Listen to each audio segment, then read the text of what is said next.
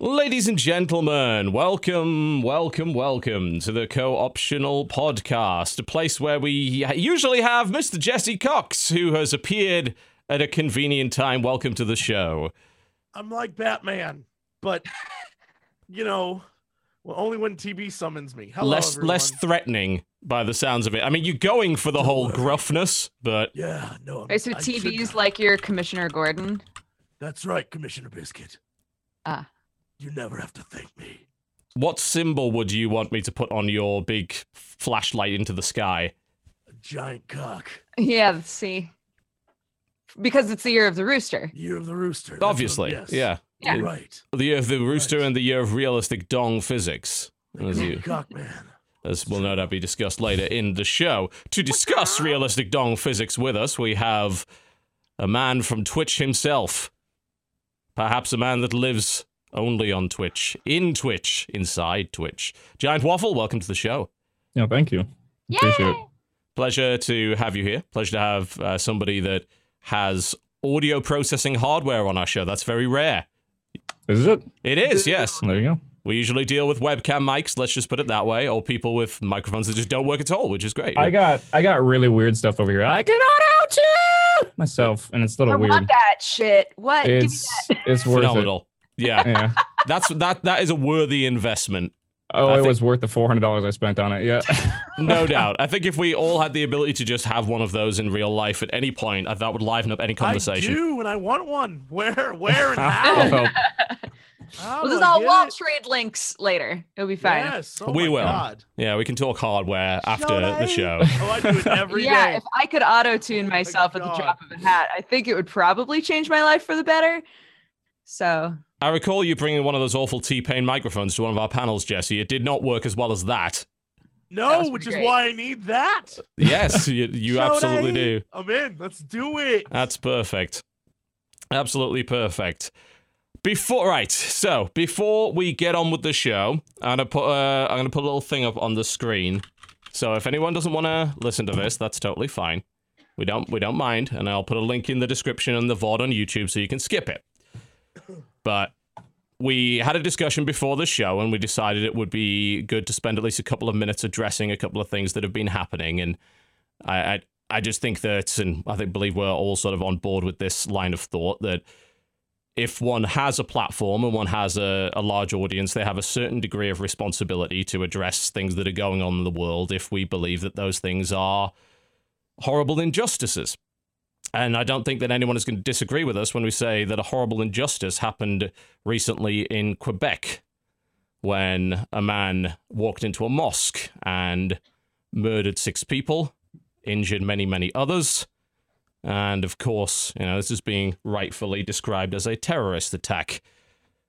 Needless to say, we would want to condemn that, and we would also want to send out our support to those affected by that tragedy, which is far, far more than simply those that were in the building at the time. Their families, everybody in that community, and in fact, I think it's probably safe to say all of Canada was shocked by that incident, and rightfully so. So we wanted to express our sympathies and our condemnation for that cowardly act. What we also wanted to do was to express our outrage at the ongoing, what people are calling the Muslim ban that is currently going on in the United States via executive order from the president. Of course, Congress not involved, pretty much nobody involved. A unilateral decision, a quickly made one, a rash one that's already being taken to pieces by the courts and is confusing everybody. A list of 7 countries was provided, and people from those 7 countries are not allowed into the United States at the moment. And those 7 countries, of course, we have listeners from some of them, we have viewers from some of them, and we no doubt have people who have families that are in those countries right now. And I imagine that they would quite like us to at least show some solidarity and say unequivocally that we are not okay with that, and that these kind of things, this I could call it anti-immigration, but I'd say anti-Muslim policy is not something that we agree with. And when it comes to keeping refugees out of the United States, I would say that, frankly, that is about as un-American as it can get, considering the way that this nation was founded and the principles that it was founded upon. I ain't okay with it. As an immigrant myself, I was shocked to hear that people with legitimate green card status were being kept out of the United States. That's ridiculous. That's terrifying to me personally. I guess I'm lucky I came from the right country and had the right color skin, because otherwise I could be separated from my family once again. I went through 3 years of that. And I can tell you for a fact, it's hell. And that was with me staying in a safe country that wasn't war-torn, where I wasn't at risk of being killed. So, I know how rough that is, and I got the easy end of it. So, to me, this whole thing is just absolutely disgusting. And what I'm glad about is that we're hearing from a lot of people who are saying the same. And that people are actually taking action, taking to the streets and resisting the sweeping, badly thought out, unilateral executive orders. You know, this isn't governing. This is, at this point, this is dictatorial. And it's not okay to sit idly by and just be okay with it. I'm not. I know Jesse and Dodger, you've expressed the same feelings. Yeah, if you guys are looking for an organization to support, the ACLU is a really good one. They're the ones American who Civil are Liberties providing Union. a lot of the legal help to fight this stuff. So if you're able to donate, that's definitely one that you should look to. But yeah, I guess we just want everybody to know that that we're fighting for what we believe is right. And yeah. We'll try and keep this stuff out of the shows as much as possible. And maybe up until this point, we've been able to do that.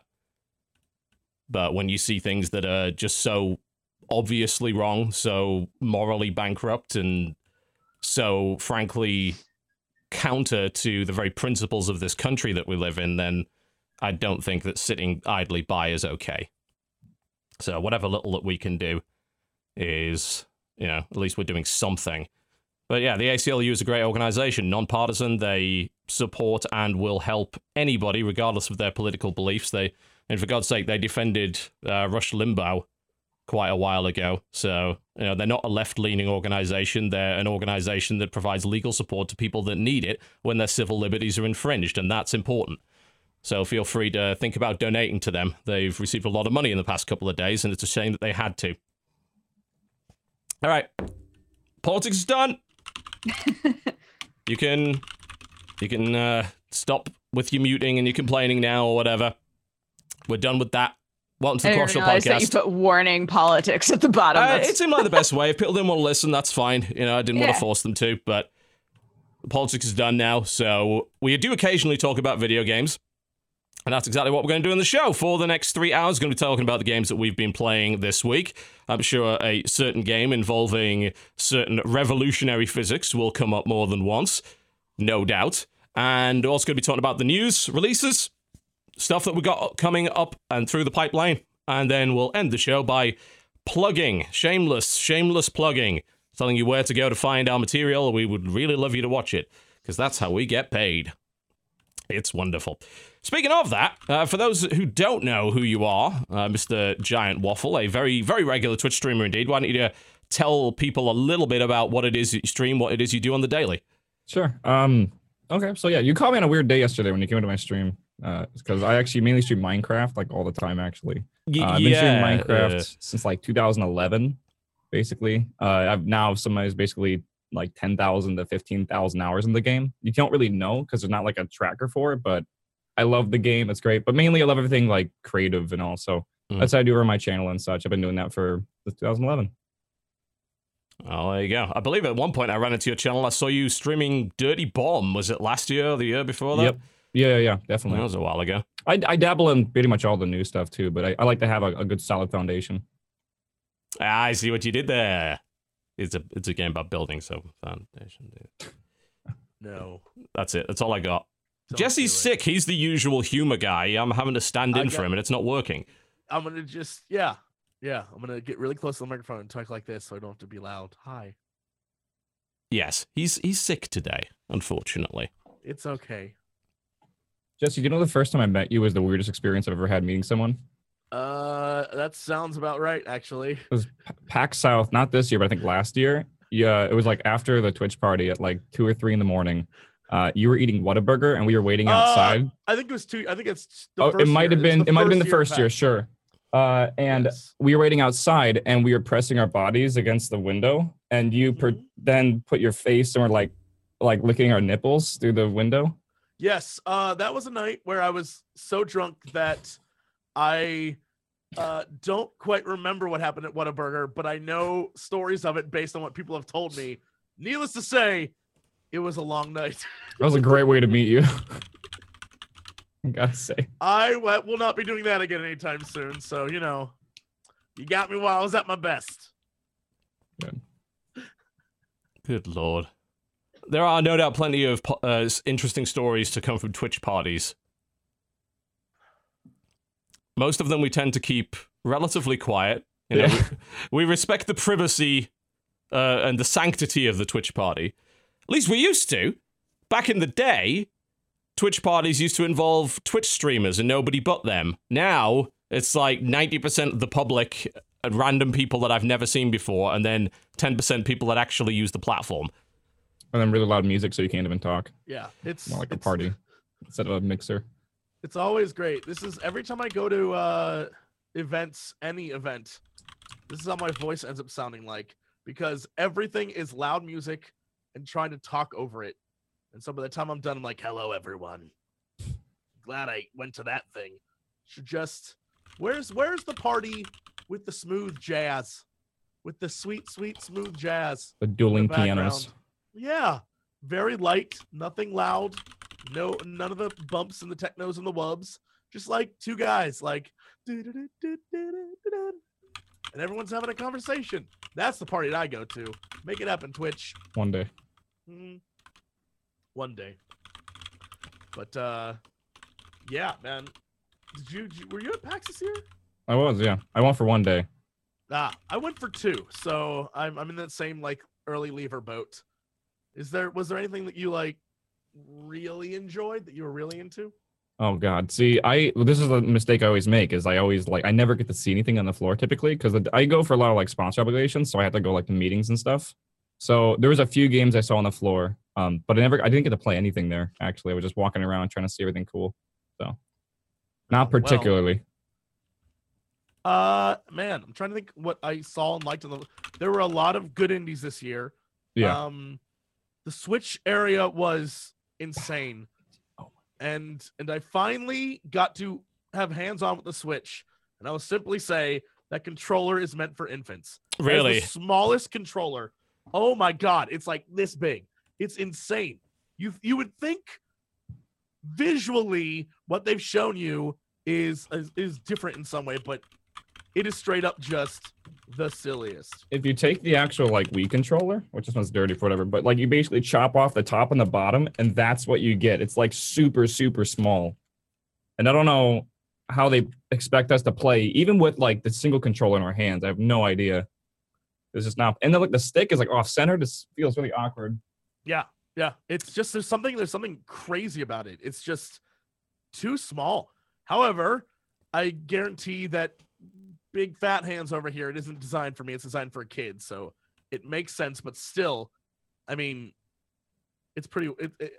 The games are cool. I'll give it that. I love the games, but everything else about it, I don't know. I'm a big Nintendo game fan, but I never have liked their consoles. I'm very concerned about that now that you've mentioned it, because I do have fairly large hands, and that would probably bother me a great deal. Yeah, it's the first thing I noticed when I played, because I haven't had hands-on with it until PAX. And then when I played with it, I was like, gee, like usually I'm complaining because the controller is too big and clunky or weird, it doesn't feel right. It felt fine. It was just so small. And I know that if you switch and take shit out of it, you have an even smaller controller. And I'm like, oh Lord, okay. Yeah. I'm not sure what's going to happen with it, but it doesn't matter because people are still going to buy the shit out of this thing. They already have, so. Yeah, there's been a lot of pre-ordering. We, of course, don't know exactly how much. One has to wonder. But there's always the argument that Nintendo has a tendency to undersupply and create artificial scarcity. So when you see, oh, it's out of stock, must be popular, that's not necessarily the case. But honestly, I feel that that's mostly overblown accusation. The Wii U didn't have that issue. You know, that was not a console that suffered from artificial scarcity. The 3DS didn't suffer from artificial scarcity.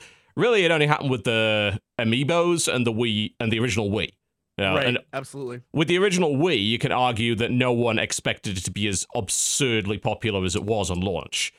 With the Amiibos, you could definitely argue that they were creating some form of artificial scarcity to drive up demand. The NES Mini, I guess you could argue that as well.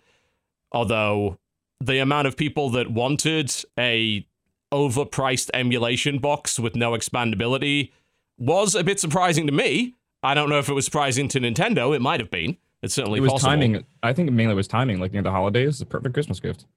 Yeah. But then everyone who got it, at least from what I saw, the first and biggest complaint was that the cord wasn't long enough to actually just sit back on a couch. Like when you put it next to your TV, it only stretched so far. So people either had to get like extenders or move the location of their box, which is just such a silly problem to have. Nintendo always baffles my mind every time. I never quite understand where they're coming from, but whatevs. I want that Zelda, it's so I'll Nintendo. buy all that shit. It's Nintendo.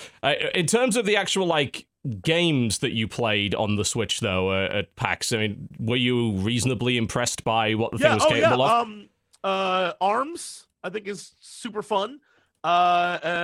Oh my god, what else did I play? Zelda is it was an old build. So again, we come to the problem where every build people have had access to it has frame rate issues. Every single one. But right. all the stuff people are telling us is like, no, that's the old build. That's the old build. It's not the one to do. So I guess everyone who was at the Nintendo presser and at the conference is like, no, the build we play is super great. It's not like the old build. But all the builds fans get to play, the people who go to conventions, is the old one. So it's weird because at E3, they had the units running on the Wii U, right? When they were showing off the old build. And they brought the same exact build, but they played it on the Switch at PAX South. So I didn't get to play it at either, even though I saw both the booths. But I wonder if there was a performance difference between both of them, and that's what they're talking about, or what? Yeah, it's been a thing at a lot of conventions and events recently where people have been like, I've noticed some frame rate issues with Zelda, and there's things that's wrong with it.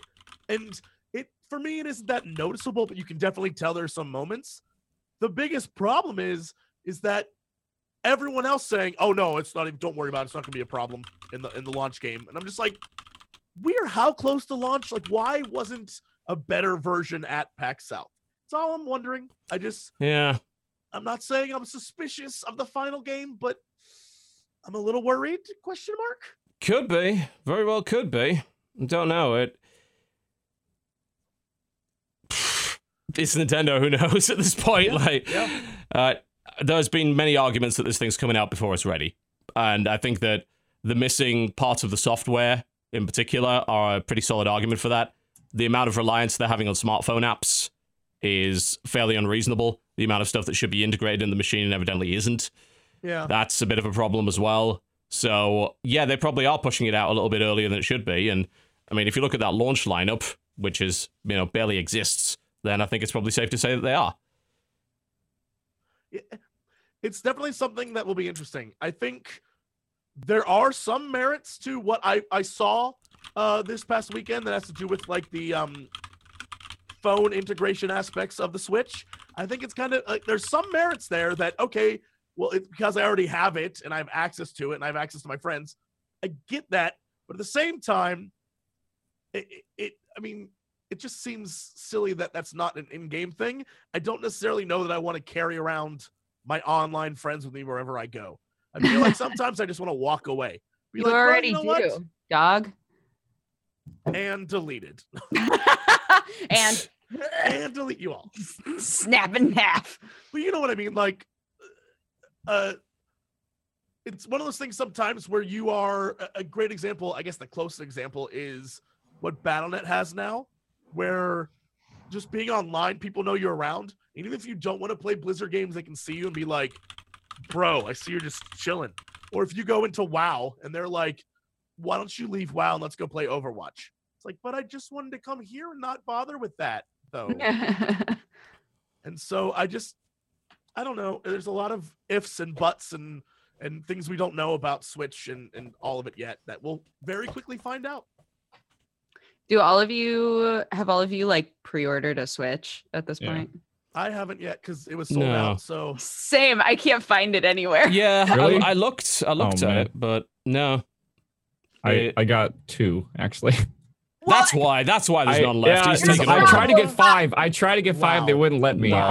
I was able to get the Amazon link right when it went live, and I heard of that because I also woke up really early to go stand in front of a GameStop to get there. And I tried to pre-order 5 there. They wouldn't let me. They're like, no, just 1 per person. Because they only had 4. I live next to the Nintendo headquarters. 5? I live next to the Nintendo headquarters. So I was like, they're going to provide them with plenty. No, they had 40 units at the GameStop I went to. Whoa. Like, what? So that's my bad. But I needed 2 of them because... You needed 5. Well, yeah. I work with 5 other streamers and none of them got a pre-order, so...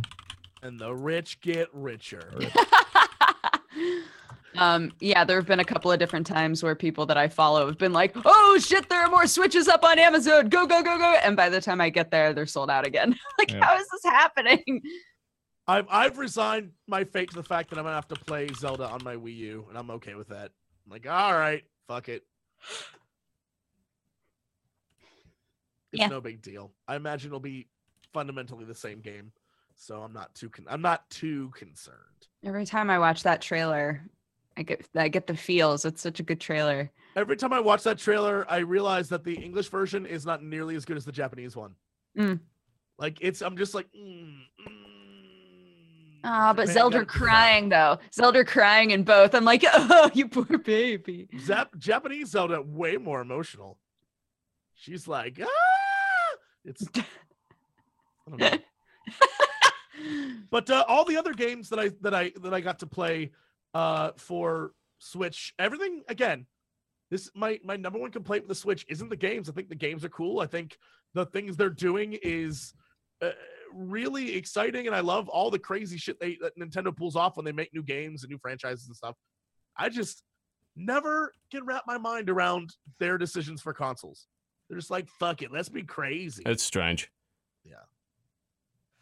But the games are cool, so get ready for those. It's actually a reason to buy a Switch. There's a lot of stuff coming down the pipeline that should be fun.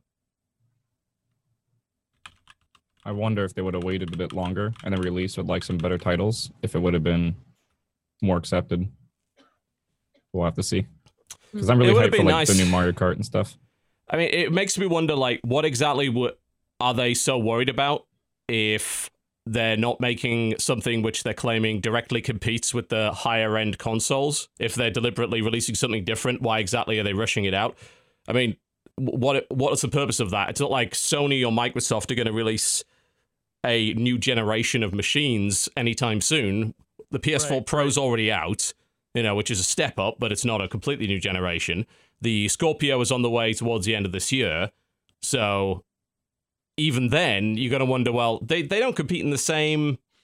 They don't compete with the same general marketplace. You could argue, well, they're all games machines and, you've only got so much money. I get that, but they don't fulfill the same role necessarily.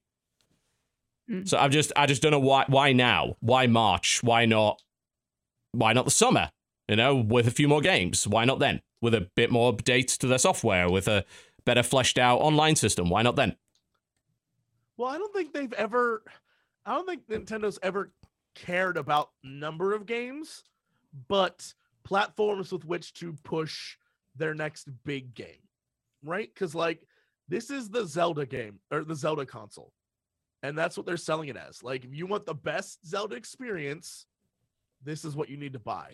Like, for me, it's not the case. For me, this is the Fire Emblem Warriors console, and I will gladly play the hell out of that shit when it comes out.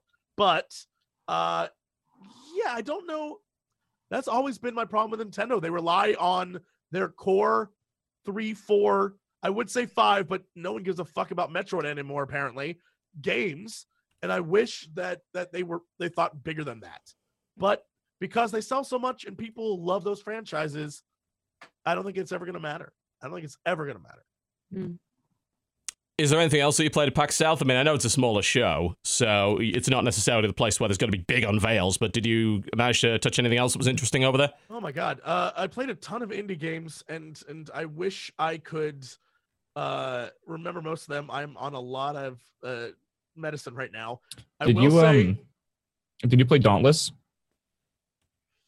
There's a big booth for Dauntless. No, I didn't play it, but I saw a lot of people playing it. Okay. Looks cool. Yeah, I literally have no clue what that game is. Which one is that? You know what? I'm just reading off the Google. It's a co-op action RPG. So, Great. 3 things I like. Oh, is that the game that's supposed to be like a co-op Dark Souls? Kind of? Maybe. That sounds awesome if it is. I was hoping someone played it because I've heard good things about it. Dodge, you got a bit crackly again. Is your cable messing up again, or? I don't know. Hold on. You might need to swap that XLR out because it sounds like it's dead. It's not the XLR that's broken though. It's the cord that goes from the Scarlet into my computer. Oh, okay. That's not good. I'm not sure if we have another one of those. We definitely have more XLR, but I don't know about that. Anyways, I'll unplug it and plug it back in and see what happens. All right. So Dauntless, I did not get a chance to play it. I watched them. I watched people play because I played an indie game beside it and then went over to go look. The indie game I played, I've talked about before, so I don't really need to talk about it again, but Beats and Shapes. Yes, Shapes yeah, and I've heard of that. Beats. Yeah. Great fun game, super silly. But this game was next to it, and watching it play, it looked, I think the comparison to Dark Souls is apt, but I would also say more to Monster Hunter. It actually says that, yeah. Yeah. Like you are in a team of these different adventurers, and you are basically going around hunting a specific creature. And there's all sorts of different types of creatures, and they're all pretty badass looking. But it's more it's more Monster Hunter-esque with Dark Souls elements. Yeah, it's like 4-player co-op, or up to 4-player co-op with people called Slayers. They craft stronger weapons and travel the world's floating islands, hunting down giant creatures before they can destroy what remains. So it sounds like that, which is cool because I love Monster Hunter. God, I can't wait for Monster Hunter for the Switch. Oh shit, their owlbear looks dope. Yeah. Do I still sound terrible? No, you sound fine. You sound great now. Okay, great. I sound terrible. But I think that it's a really, really interesting game. The lines for it were crazy, so I think there's a lot of hype there. But yeah, to me, I was just like, okay, so it's kind of like Monster Hunter. So I wasn't like, well, I'm gonna go wait in line for that. So I just sort of watched people play and then moved on. Fair enough.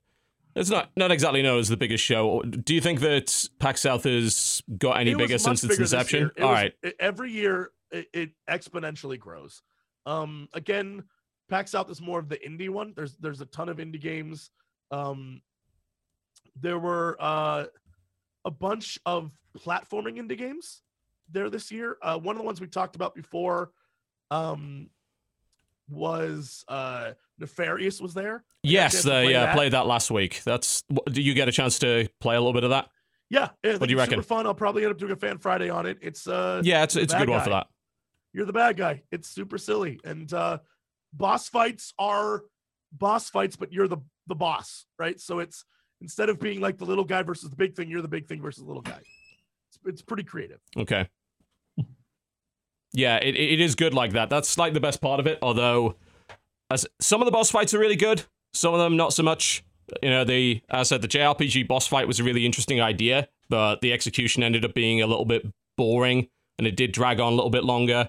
It actually ends up being more of a puzzle than anything else, because you only have 2 abilities in that boss fight, and the enemies act in a very predictable way, so there's one way to beat it, and if you don't do that properly, you have to go all the way back to the start of that boss fight and do you see all the animations and all the text dialogue again. It's like, oh, I'd already seen that. You know, the Joker's wearing thin. Therein lies sort of the problem with it, I guess. It also seems like a short game. It From is what I could tell from people playing it, 3 or 4 hours, I'd say. I saw some guys who I thought were on the I think we're on the last level, but they were at the show, so I'm like, how long have they been playing? So I don't know. So something else was announced at PAX, which I don't know if this goes along with the discussion, but they announced a new PAX called PAX Unplugged, and I know you guys are totally down with D&D and tabletop games. It's going to be in Philadelphia, I think, in November, like 17th through 19th this year, and it's all about tabletop games. Yeah, that sounds totally rad. That's cool. Yeah, I actually want to go that. In fact, I think we are planning to go to it, not from a coverage standpoint, just because I want to go. Every time I go to PAX, I say to myself, I'm going to go play some tabletop there, and I never get around to it. Mostly because I'm looking at the other stuff. It's like, right, I've got to cover video games, blah, blah, blah.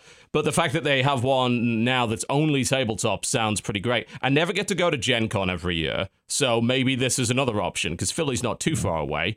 I think it's in November, I believe. Yeah, so 17th through 19th. Yeah, I would like to go to that, actually. That sounds like a great idea. It's awesome that we're getting more of that. I know tabletop's always been a part of PAX, and I've noticed over the past few years it's definitely been growing, which is fantastic. It's awesome that you go to a video game place and maybe you get to play some tabletop as well, because they're also great, and it's, in many cases, the only place that some people get to play tabletop games with other people in person.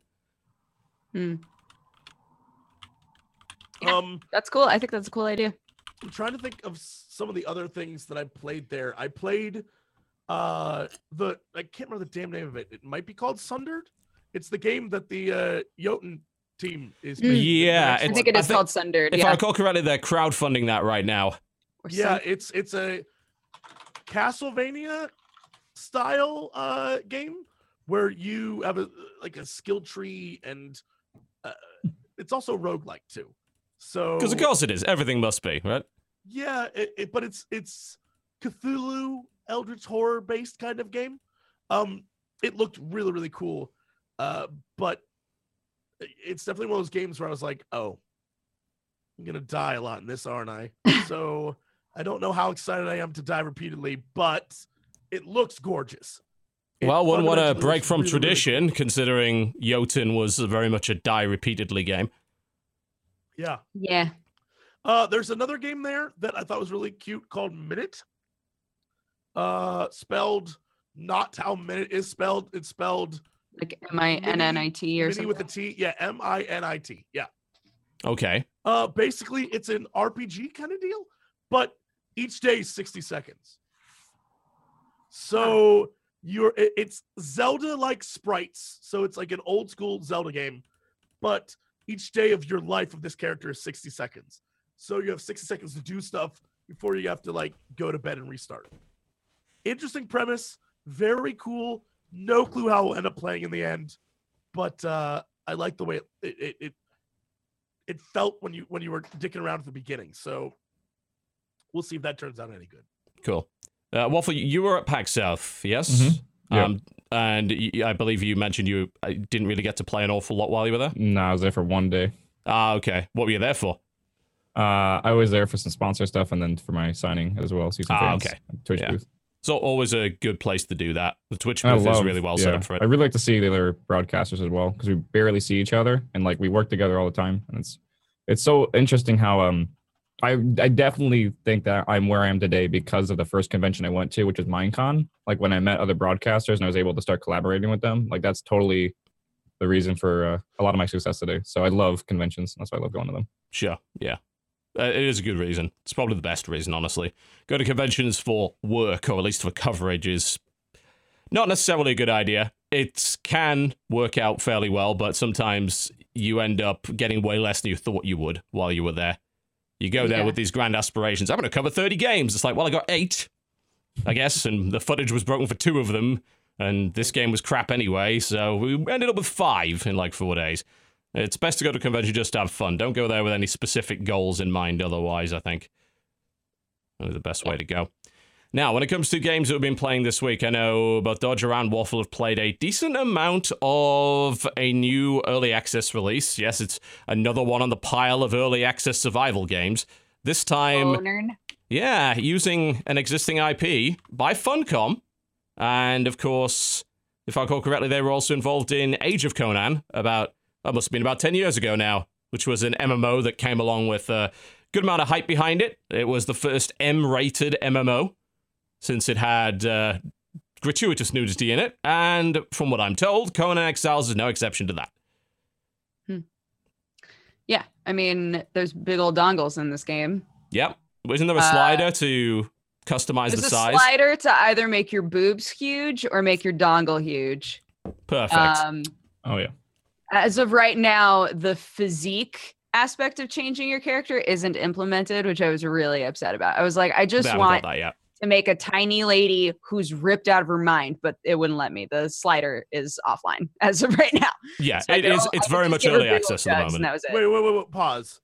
Yes. So, dong sliders in, actual size sliders not. Out. Well, there's a body size slider to like make you tall or short, but there's not like make you ripped or make you really skinny. That's not there yet. Yeah. It's there like they want it to exist, but it's grayed out, so you can't do anything with it yet. And yeah, there's different levels of nudity. I don't know what the middle tier nudity thing does, but I started my game with no nudity because I wasn't even paying attention to that thing. And so if you have it set so that you don't want any nudity, then everybody has kind of like bandages wrapped around them. Right. And if you have full nudity, then everybody's just maybe the partial is like scanty underwear. Maybe something like that. Yeah. No idea. Pretty much, people either go on the opposite side of the spectrum, though. It's either like none or all of it. So yeah, I wonder what Twitch is going to have to say about that. So far, they don't seem to be objecting. Well, the way the TOS is written on Twitch is that like as long as the nudity is not the central focus of the game, it's okay. Yeah. That being said, I've been seeing very mixed results from admins and mods on Twitch because some streamers I know have been like, messing around with it, like showing, the boobs and butts and dongers and stuff. And some of the admins were like, can you not focus that much on that and everything? And then I was giving my buddy like a hand job on the stream the other day and no one said anything. Right. Like I don't know. It's a bit interesting. Yeah, that's gonna be weird because one of the games that's on the list of banned games for Twitch is Second Life, of course, which there are plenty of places in Second Life that can be completely innocent and nothing going wrong whatsoever, and then turn a corner and suddenly there's a dog fucking a giant horse and there's dicks flying around his head. Well, that's also one of the aspects of like these survival games, right? Is that you wind up creating like little communities and stories, and some people, not naming any names, there were some people whose like the entire concept for their community was everybody's naked all the time, girls only, everybody's naked, big old jugs all over the place. And I'm like, I don't know if this still counts as being in TOS. I'm just not sure. So, but it does count as being part of the Conan lore. So I mean, that is true. There's a lot of nudity in the Conan lore. It does. Yeah, there is. I mean, hell, even the rule book for the Conan board game that I've got has a bunch of nudity in it. Like they're consistent. Whenever you make Conan IP, there's a lot of nudity in it. It's just the way it is. It's going to be an interesting test case, I think. Survival games obviously very popular on Twitch. It's in Twitch's best interest to allow popular survival games to be on the service. When they start to push those boundaries, I wonder what's going to happen with it. Maybe we might have to see a better codified terms of service. We've complained quite a few times that Twitch is inconsistent on certain things, and they're not very good at communicating when someone's done something wrong and exactly what they've done wrong, why certain games are banned. The consistent upholding of the TOS, I think, is most important. No matter what the rules are, if they're harsh or if they're lenient, being consistent about it and having everyone on the same page is the most important thing for us, in my opinion. Yeah, I totally agree with that. Yeah, as long as you know what the rules are, so you're not going to accidentally break them, or let's say the rules are applied to one person, not another. That's fine. Well, I can tell you one rule that I know for a fact: butts okay, boobs not okay. I learned that. When I and a friend submitted two emotes, chat emotes. Yeah, thank you. Okay. And I did Cindy's boobs from Final Fantasy 15, and he did a butt from Overwatch. Butt approved, boobs not. There was a big old uproar about butt emotes They got rid of all kinds of them, and they were like, all right, just it can be a butt, but it has to be a butt with clothes on, and fruits that kind of look like butts are okay, like based on the situation. I was like, this is so dumb. Someone had to actually spend real man hours on figuring this out. People getting paid to figure out how close to a butt is too much. Are you butt. allowed? Which just blows my mind. That's silly. Anyway, sort of going past the thing that everyone in the games media is currently obsessed about. Oh my god, there's nudity. Oh my god. What about the actual game itself? How does it play? I tuned into your stream, Waffle, and certain people didn't seem to be too impressed. Yeah, I mean, I guess I'm not a huge player of like these games like Rust and Ark and stuff like that. I have played them in the past, but like, a lot of people are calling it like a pretty good fusion of like Rust and Ark and stuff like that. I will say that like it was pretty solid. Like we were on like, the most populated server. I don't know if you were as well, Dex, but we definitely were on like the most popular server, like 50 or so players. And it would get a little framey, but it was way more stable than in a lot of these games that come out in this early access. That being said, like on Ultra, it didn't like super impress me or anything crazy. It looked okay, but it didn't like super impress me. Building seemed the same as every other game out there and everything. Progression trees seemed that way. It was interesting, in my opinion, the curve of XP that you get for leveling. It seems like it's very grindy. It took me 12 hours to get to like tier 2, and that was like playing pretty. Like I was like going pretty intense at it too. Like I was trying to like min-max it. Right. And I mean, I could totally see it being okay depending on what your thing is. But when I was playing Ark, I was playing with pretty massive modifiers because the grind was just insane. And it's definitely not, if you do play Ark, you'll know how slow that grind is on like vanilla servers. It's not as slow as that, but it seems a bit slow for me, for my liking. So it's for me at least, it's kind of hard to say because we basically got early access codes before early access started, right? Like we were literally the first people to sort of stress test this game. So we had some periods where like every 5 minutes the server was going down. Yeah. And then we had long stretches where it was totally fine. Overall, I thought that it played just fine. It has the very standard survival game problem where if you're in third person because you want to like see yourself and like get that whole experience, it's very hard to tell when you're focusing on a thing. You have to like go into first person to know for sure like I'm punching the right thing or I'm selecting the right thing, which has always bothered me. But I kind of like the game starts you off. If you look at the map, the game starts you off kind of below the map. And then the whole idea of it is that the further north you get, the more difficult it is. So if you stay like more in the southern area, it's going to be kind of lower tier monsters and it's going to be really easy to find supplies and stuff. But like the further north that you go, it's going to be more and more and more difficult. It has the whole like I don't know what they call it in the game, but like you as a person can get corrupted and then you have to like find dancers that can like release the corruption from your body, like all kinds dancers of dancers that can release the corruption from your body, right? Yeah, okay. If you could just like release my corruption, that would be so great. That sounds like God of War minigame. You have to enslave them. That's kind of the like. It's if you look at like how dinos are in Ark, there's like exiles around the place or like NPCs. You have to like basically bring them back to your camp you make, throw them on a wheel of pain, and break their will till you can enslave them. And then once you do that, they can like release the corruption from you. But it's cool. I really haven't seen a game that does like permanent debuffing until you get something like that. Yeah. And it took me 12 hours to even get to the point where it was possible to do that. And I didn't even get to do that part specifically with corruption.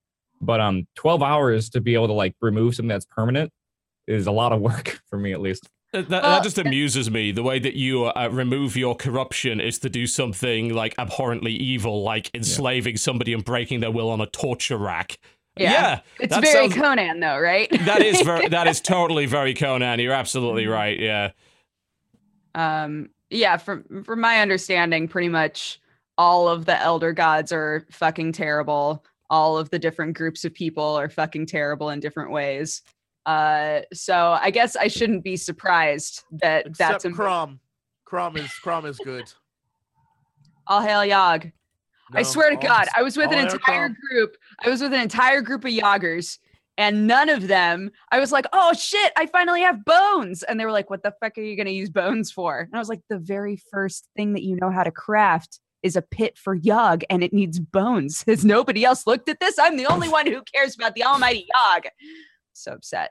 But like the end tier though, like I like apparently you can like summon like crazy creatures and like god beings and stuff, which sounds epic. And I really want to see that.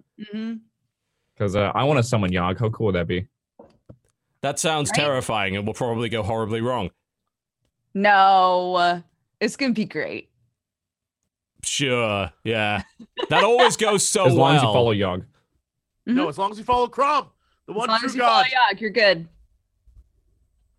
Oh, dear. No. I'm going to stay the hell away from your ancient god of death summoning ritual, if you don't mind. So, in its current state, there's so many of these games in varying states of readiness. How exactly would you assess it? Where you think it's off to a good start? Where does it need to go? What do they need to do? Yeah, I would say off to a good start. Doesn't really have a whole lot that differentiates itself from games like Ark, but is mostly intuitive and going in the right direction. So I think that it's fun to play. So for whatever that's worth. There's no there's no weird quirks that you just didn't understand. It played pretty well. I will say that like I don't really see it sticking out from the rest of them, honestly. Besides, there's no game-breaking bugs, so it has decent performance for like just releasing. But $30, I don't know. My the way I tell if a game's worth it, which may be a bad call, but I say $1 per hour is worth it for me. So if I buy a game for $30, I want to get 30 hours out of it. So I guarantee I'll get 30 hours out of this game before I even hit end tier or even close to it. But I think there's some balance things I have to figure out right now too, to like make it a bit more enjoyable. I actually, you saying that just reminded me of an issue that I think is like a pretty big one, is when the servers do go down, your character is not logged out. And you could die. And you'll die because your character's just standing there. Yeah. So there were multiple times where everybody's like, well, I mean, you're getting logged out, but like, obviously your character's getting logged out too, right? Because like otherwise that would be madness. And then I would log back in and there were just imps like fucking murdering me. I was like, no. So that's a pretty big problem because you die a lot in the game already. So and it's really hard to just like crawl your way back to like, fuck, I have all of my clothes and I've got a sword again. And when you're on your own, so if the second the server dies, you also die, it's a little disheartening. You're like, that one wasn't even my fault. But I'm sure they'll fix it. Yeah, I mean, it's early access. You do expect that kind of thing. No doubt the roaming bands of nomadic survival fans will descend upon the game shortly. The question is whether or not they'll stick with it. I mean, it almost feels like we see one of these things come out every bloody week. It covers Twitch because everybody knows that there is a massive audience for that kind of thing. But the question is, how long does it stick around and whether or not it has the legs to keep going? There aren't that many survival games that do. I mean, Ark is still doing very well. Rust seems Ark also constantly updates their game. Yeah, it's pretty damn far along. If you're gonna be an early access survival game, you have to be constantly putting new stuff in there. It's the only way for people to like find renewed enjoyment and not go looking for a different game. Yeah, true enough. I know Rust seems to have these surges of popularity. I guess that's probably around its big updates. It is. But outside of that, a lot of the other survival games are having difficulty maintaining a large enough community to continue development. So they stated in the press release that they plan to have this out of early access in a year. Now we'll see what that actually means. Like, that's because a lot of people will say stuff like that. But if that's the plan, that's a lot of updating in a year. So maybe it'll follow that lines. Yeah, we'll see. I guess it does help that they've got a pretty pro and experienced development house behind this, right? That's what I was going to say. I think it'll help that they have such a Funcom team. I mean, these are people who've actually made real MMOs and released them, and they had problems, certainly, but they weren't awful. Whereas a lot of these indie studios that come along and say, yeah, we're going to make the best open world survival game of all time. Well, what did you make previous to this? Well, we made a phone app. I think there's something on Newgrounds we did about 10 years ago, but yeah, please, by all means, crowdfund our giant impossible game. But yeah, I think with Funcom backing it up with MMO experience, that should help. What I saw of it, I was surprised by asset quality. Maybe I just wasn't looking at the right things, but to me, the game looked, at least visually, more polished than a lot of these games are when they first come into early access. But Waffle, you were saying that it didn't look that impressive on Ultra. I'll tell you one thing that the game has going for is it already has existing lore and basically art assets and all the kind of things. Things definitely look like they belong together. There's all the tech and everything kind of follows the same exact line as well. So it feels very natural, like it should be there in the natural progress. It's good. But for me, like looking at things like visually, like graphics wise, it didn't seem I mean, the game's like 20 gigabytes and uncompressed like 35. It didn't seem like I was looking at a 35 gigabyte, visual game, but wasn't Age of Conan also a giant fucking install when it came out? It was like 10 CDs when I got it. Yeah, it was there was huge controversy at the time, if I recall correctly. It's like, this install size is insane. What the fuck? Right. I guess these days that's not even much of a consideration, but well, I mean, at least it seems to be off to a relatively good start. We'll see where it goes from there. We'll see if it actually maintains its Twitch popularity. And obviously it's dropped off a little bit, but it's still the top one right now. It's the top game. Lyric's getting way more numbers than usual, actually, on this. Lyric usually floats around 30, 35k. Obviously, he's like the top streamer on Twitch, but he's at 57 right now for Conan. Yeah, so I got really good views for Conan yesterday, too. I was like, dang, people really want to see what this is all about. Yeah, every now and again, you'll come across a game like that with Twitch. Yeah, but I mean, even the previous ones that came out, I don't think it was anything like this, especially for me. Like, I got a month's worth of views in one day yesterday, and it was just I didn't expect it because it didn't seem like anything different. But maybe it was the nudity part of it that really people were that may have. Oh my god! I mean, and existing IP that people know about. That helps. Instead of saying, well, this is a survival game based in this brand new original world that people don't have the slightest clue about, as opposed to Conan, where I imagine quite a few people do remember Age of Conan to some extent fondly. That game had a lot of issues, but it actually did a lot of things very well if they had properly developed the mid-game, as opposed to have you go through this amazing starting area and then run right into a whole lot of fucking nothing later on. I had a housemate that was playing Age of Conan while I think I was at university or something like that, or maybe after, and he was playing a Priest of Set or whatever, and he loved the character, but he was loving the game right up until the point it's like, this is literally a 10-level gap where there is no questing, nothing to do, and the only way to get past this point is to just grind mobs. And there aren't even mobs of the right level to grind. Oh, yeah. Yeah, this happens with every fucking MMO. It's probably because MMOs are just such a complex thing to build, but it seems like devs constantly underestimate the time it's going to take for somebody to get to a high level. So we don't need to worry about that raid content right now. They're not going to get to that so quick. They'll just enjoy the leveling experience. No, they won't. They will find the quickest way to level, get to end game, and then when they figure out end game isn't there, they'll start complaining. And that's when people start leaving your game. So you do have to watch out for that. And it'll take a day or two. Yeah, it really will. It that totally will take a couple of days, and that's it. Someone's probably close to max level at this point. Yeah. I mean, even Blizzard, having had God knows how many expansion launches, still doesn't necessarily manage to keep up with that.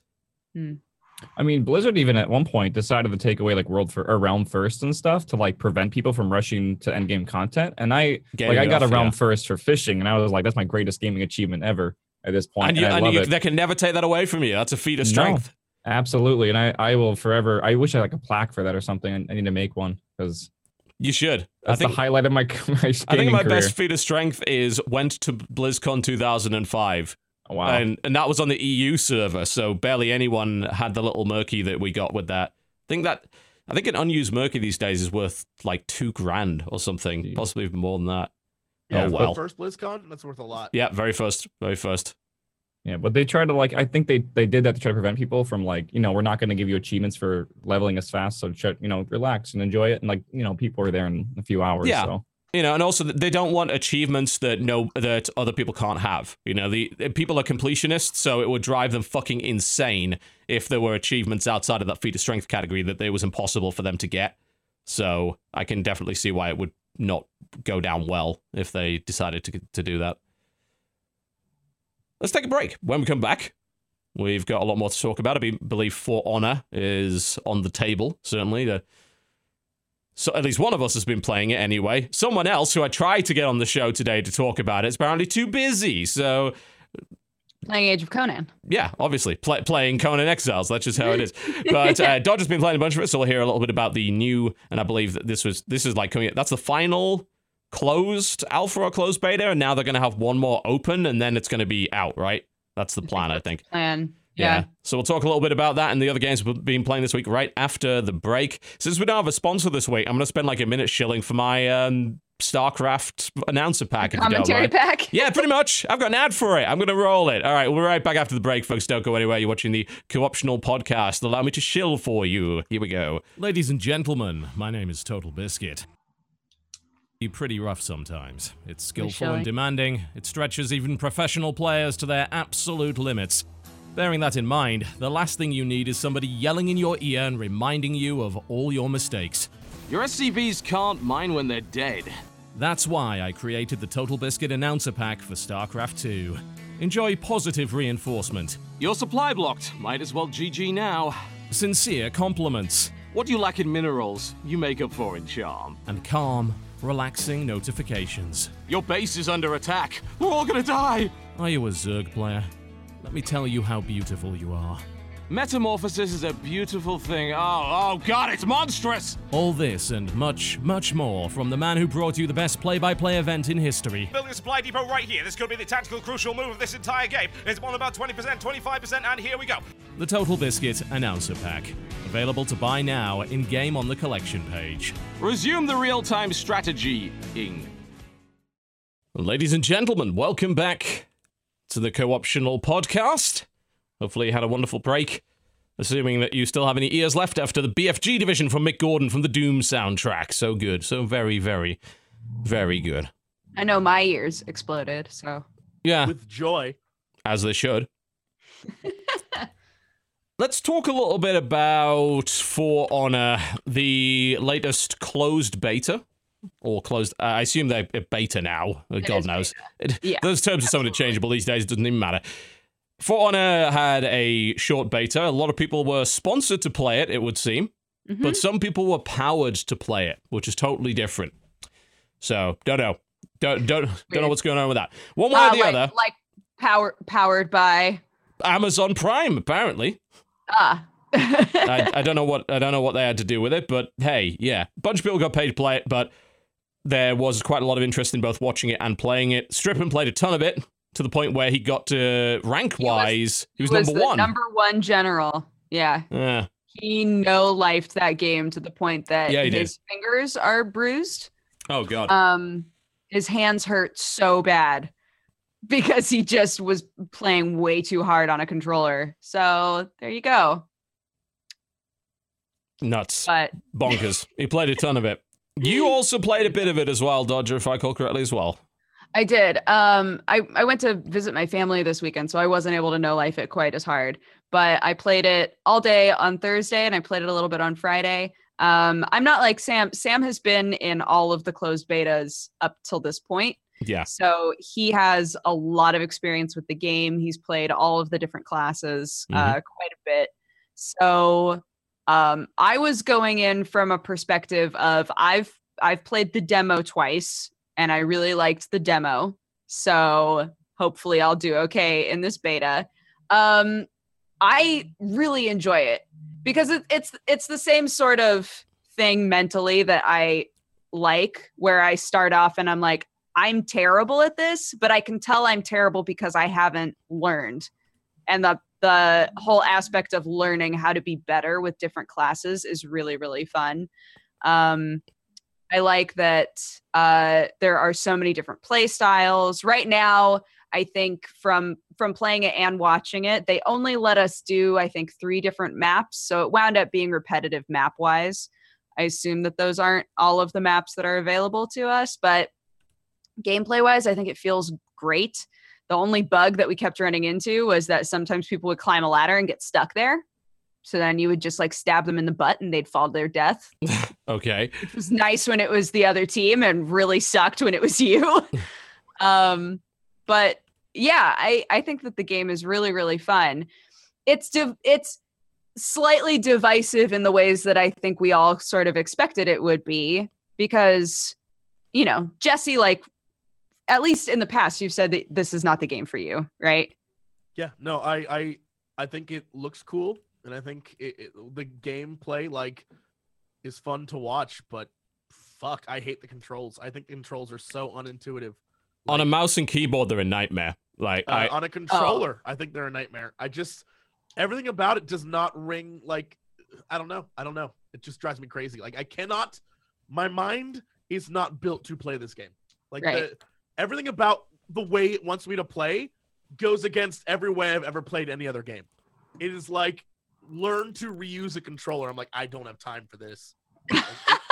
It sucks because everything else about it, I'm like, that's fucking cool. That shit looks awesome. But it's very fun to watch. I'll say that. When I played it, I played the alpha on PC, but my first experience of it was at a PAX last year where I played it in the Ubisoft press area for a bunch of time and did a bunch of duels with Eat My Addiction and a couple of other people. And it took a little while to get used to the controls. I'll say they are unusual. Like, the combat system is definitely unique. Like, I would have thought that playing a bunch of War of the Roses and Chivalry would have probably prepared me relatively well for it. I don't think it really did.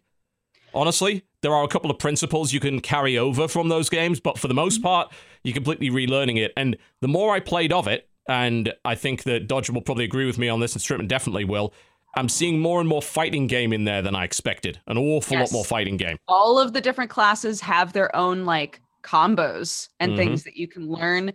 They all defend in different ways.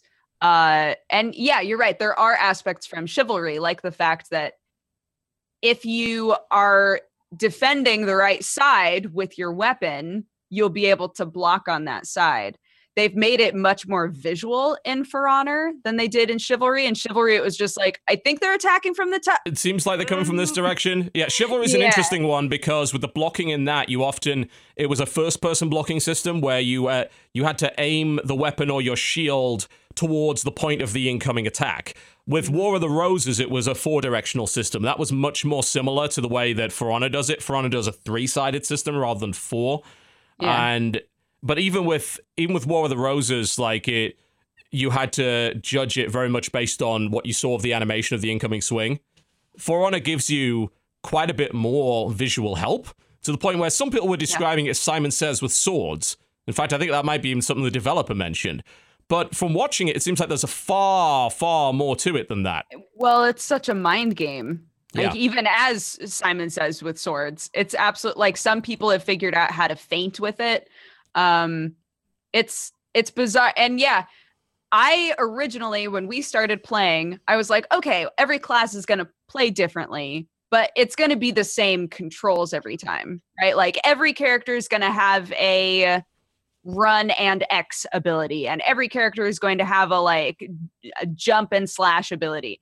And that's not true. Like, every single class has its own things that only they can do, and you have to go through the controls and learn them. So in that way, it is very much like a fighting game. You can't just switch from, a Vanguard character that's really like big, heavy hits to like a much quicker, faster character and say, oh, well, I can just do the same things and it'll look different and I'll do them faster. Like, that's not how the game plays. Yeah, you're gonna have to come up with a main and really learn them. When I played the first alpha, I think what I wouldn't say necessarily put me off, because I like this level of depth, but what made the game difficult to learn to be any good at was absolutely the fact that when I went to a class description, they had a big list of combos and specific circumstances in which specific mechanics worked and when they didn't, a lot of exceptions to rules. I mean, it almost reminded me like Dota in that respect. Like, wow, this actually has a lot of complexity built into it and under the hood, and that's going to continue to increase. I mean, I played it when there was only 6 classes. I think the current beta had, what,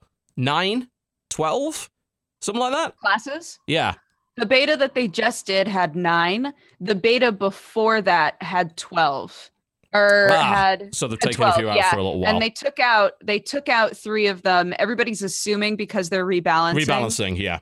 And I don't think they're going to throw them be away. available for the open beta, but yeah, I imagine so. But I mean, 12 total classes, and ones that aren't, they sort of fulfill similar-ish niche roles to across the 3 different factions, but they're not the same. Not at all. Mm-hmm. That's what surprised me the most. I expected the guy with the long axe and the guy with the long sword to basically be the same. They're not. There's definitely playstyle similarities where if you're good with one of the heavy guys, you're going to be a bit better with one of the other heavy guys, but it seems like you need to learn quite a bit more going on under the hood there, learn those combos. I think it's going to be a game that's going to struggle to teach people that kind of thing. I would say that as long as people are taking advantage of 1v1 AI duels and things like that, doing the duels really teaches you the characters. Yes. Because it's just you and either one other person or a bot, whichever you choose. And you're able to really just focus. You're not having to think about capturing the point. You're not having to think about like, oh no, what if there's another person who's going to run up behind me and like attack me while I'm trying to focus on this one guy, right? You get to just focus on that guy and really try out your abilities, and that helps a ton. But I think for the most part, everybody just wound up doing these big like diplomacy matches. The Dominion 4v4s, yeah. So that's most of what people saw, but the duels are really, really fun and they can be pretty intense too. I think duel was the most fun that I had with it when I played it. Just because it is, as you said, it's very tense. It's fun to watch, and they generally don't take too much time to get a best of 5 in. So I like that quite a bit. And then you don't have someone walking up behind you and whacking you. Although, as it turns out, apparently you can do 4 versus 1 in that game if you happen to be good enough, which is interesting to watch, I have to say. Everybody go to youtube.com/strippin and watch his most recent video where he does a 4v1. Yes, and actually wins it. It's pretty ludicrous, but it does demonstrate that the game has a much higher skill ceiling than people expected it to have. Well, because if it didn't, you wouldn't be able to do that. Yeah, that's my, like, not being invested in this game at all. I feel like outside looking in, the one thing that I would say is if you're trying to sell a game to people and have people buy it, if at launch there's already people who are infinitely more skilled, like, because this is a game that's based on your skill. It's a skill-based game. If you join this game thinking it's going to be one thing and then you get stomped on, but no matter what you do, there's always going to be people who are just infinitely better than you, I don't see how that translates to a lot of sales. Well, I'm worried. If anything, that's going to put people off. People are going to be like, I will not play this game. I feel like there's a lot more me's out there that this game is ready for. But it's not as if competitive fighting games don't have exactly the same problem and haven't sold millions of copies in the past. You know, Street Fighter V might not be doing particularly well at the moment, but Street Fighter 4 shifted shit tons of copies.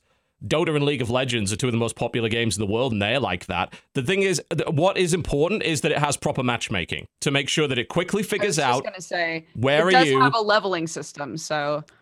Yeah, it's not even just that, like, because there's still the smurfing issue that goes on. It needs to quickly figure out your MMR relative to everyone else and make sure it doesn't match you into people like Strippin if you're, like, brand new to the game. You might get 1 or 2 rough matches, but if you get 20 rough matches in a row, then yes, you're going to start to have those issues. So they need to just make sure the ranking system and the matchmaking system is very, very good. The only time that I ran into that problem was when I was in a team with Sam. That would pull your average MMR way up 30 something, and I was like, okay. Also, bear in mind you're in a closed beta that was mostly accessible to streamers and people who are like committed to the game, so the average skill level is a lot higher than it should be. So I think that, you know, when the game comes out, it's more a case of that's fresh meat time for anyone that's played the game already. But you're hopefully going to be very quickly pushed past the base tier of MMR, and so you end up fighting people that are actually as good as you, not who have just started playing. Yeah. Of course, if they fuck that up, then exactly what Jesse just said will happen. You know, that the word will get around. It's also a multiplayer game and not single player like Street Fighter. Well, I mean, it does have a single player mode. It's got a full single player campaign. But I'm talking about like the big selling point of the game is the battles that you're playing. I'd say that's the main reason people buy Street Fighter as well. Are you talking about the fact that it's 4v4, not 1v1? Yes, I'm talking about the fact that you're relying on others. So you can be as amazing as Sam at it, which is true, but not many people will be. And I know a lot of people will get stressed and angered that their team isn't good enough, which is a MOBA problem. That is a MOBA problem. Add a MOBA problem on top of a very skill-based game, and I feel like that's like get ready for some community drama. Like that Oh, is you could. the breeding ground for hatred right there. I don't disagree with you. I think that we could have seen that with Rainbow Six Siege, but I think that it's survived that. That's a game that requires an incredible amount of teamwork and has a very high skill ceiling. You're absolutely right. And that did survive. But you're not wrong. I mean, for every game of those that does do well, there's a bunch of others that don't. So I don't think that this campaign is going to be like a big feature of the game. I can't imagine it being very lengthy. And even then, you're still stuck with this always online peer-to-peer shit. I know on the streams, I didn't see too many people running into lag issues, but I've seen plenty of clips, particularly those who are playing on Xbox, where the latency has become a huge issue. And that peer-to-peer matchmaking has meant that they're dueling with people that are teleporting around them. They hit with 3 hits and then they end up like not doing any damage, all sorts of shit like that. And because they don't have servers, problems like that on PC ever. No. But I mean, it does help that you're in a beta with a lot of streamers that generally have good internet and are probably from around the same location. You know, I think that with general launch, you might run into more issues than that. And I don't like peer-to-peer matchmaking in team-based games. You can do it in a 1v1 environment, I can kind of understand that, but yeah, for the main mode being 4v4, there's potential issues with that. Yeah, I mean, either way, this isn't a game that I'm going to ever really consider playing all that much, but my biggest like outside-in fear is that this is going to be another Evolve, which, you know, is worrisome. Because I have a lot of friends who freaking love this game. So, you know, I just don't like seeing people end up buying games that end up not actually being worth their time. That's all. Yeah, will it survive? Because, you know, Evolve had a lot of people streaming the beta and saying, this is great before it came out. And then it came out and it rapidly became obvious that the game didn't have the staying power. Well, Evolve also focused a lot more on the esports aspect, trying to like, if we put enough money into it, it'll become an esport. That was a big mistake problem as well. Yeah. Right. I don't think For Honor is going for that. Not that I'm aware of. I know Ubisoft I think they're putting most of their esports eggs into the Rainbow Six basket, which is a much better idea. It's a good experience for esports. Maybe they might try to do something like they might fund it out of their own pocket, which would be good for those really, really good players. And it will show that there is a competitive place for it, but they don't need to glorify it more than whatever they want to, right? If they don't need something to overdo that it does, but it doesn't have to be. But also, the promotions I've seen so far haven't been like, get ready to hype this fucking game up. It's going to be the hypest. It's been how to play For Honored, which to me is already a problem. If that's your promo, that's an issue.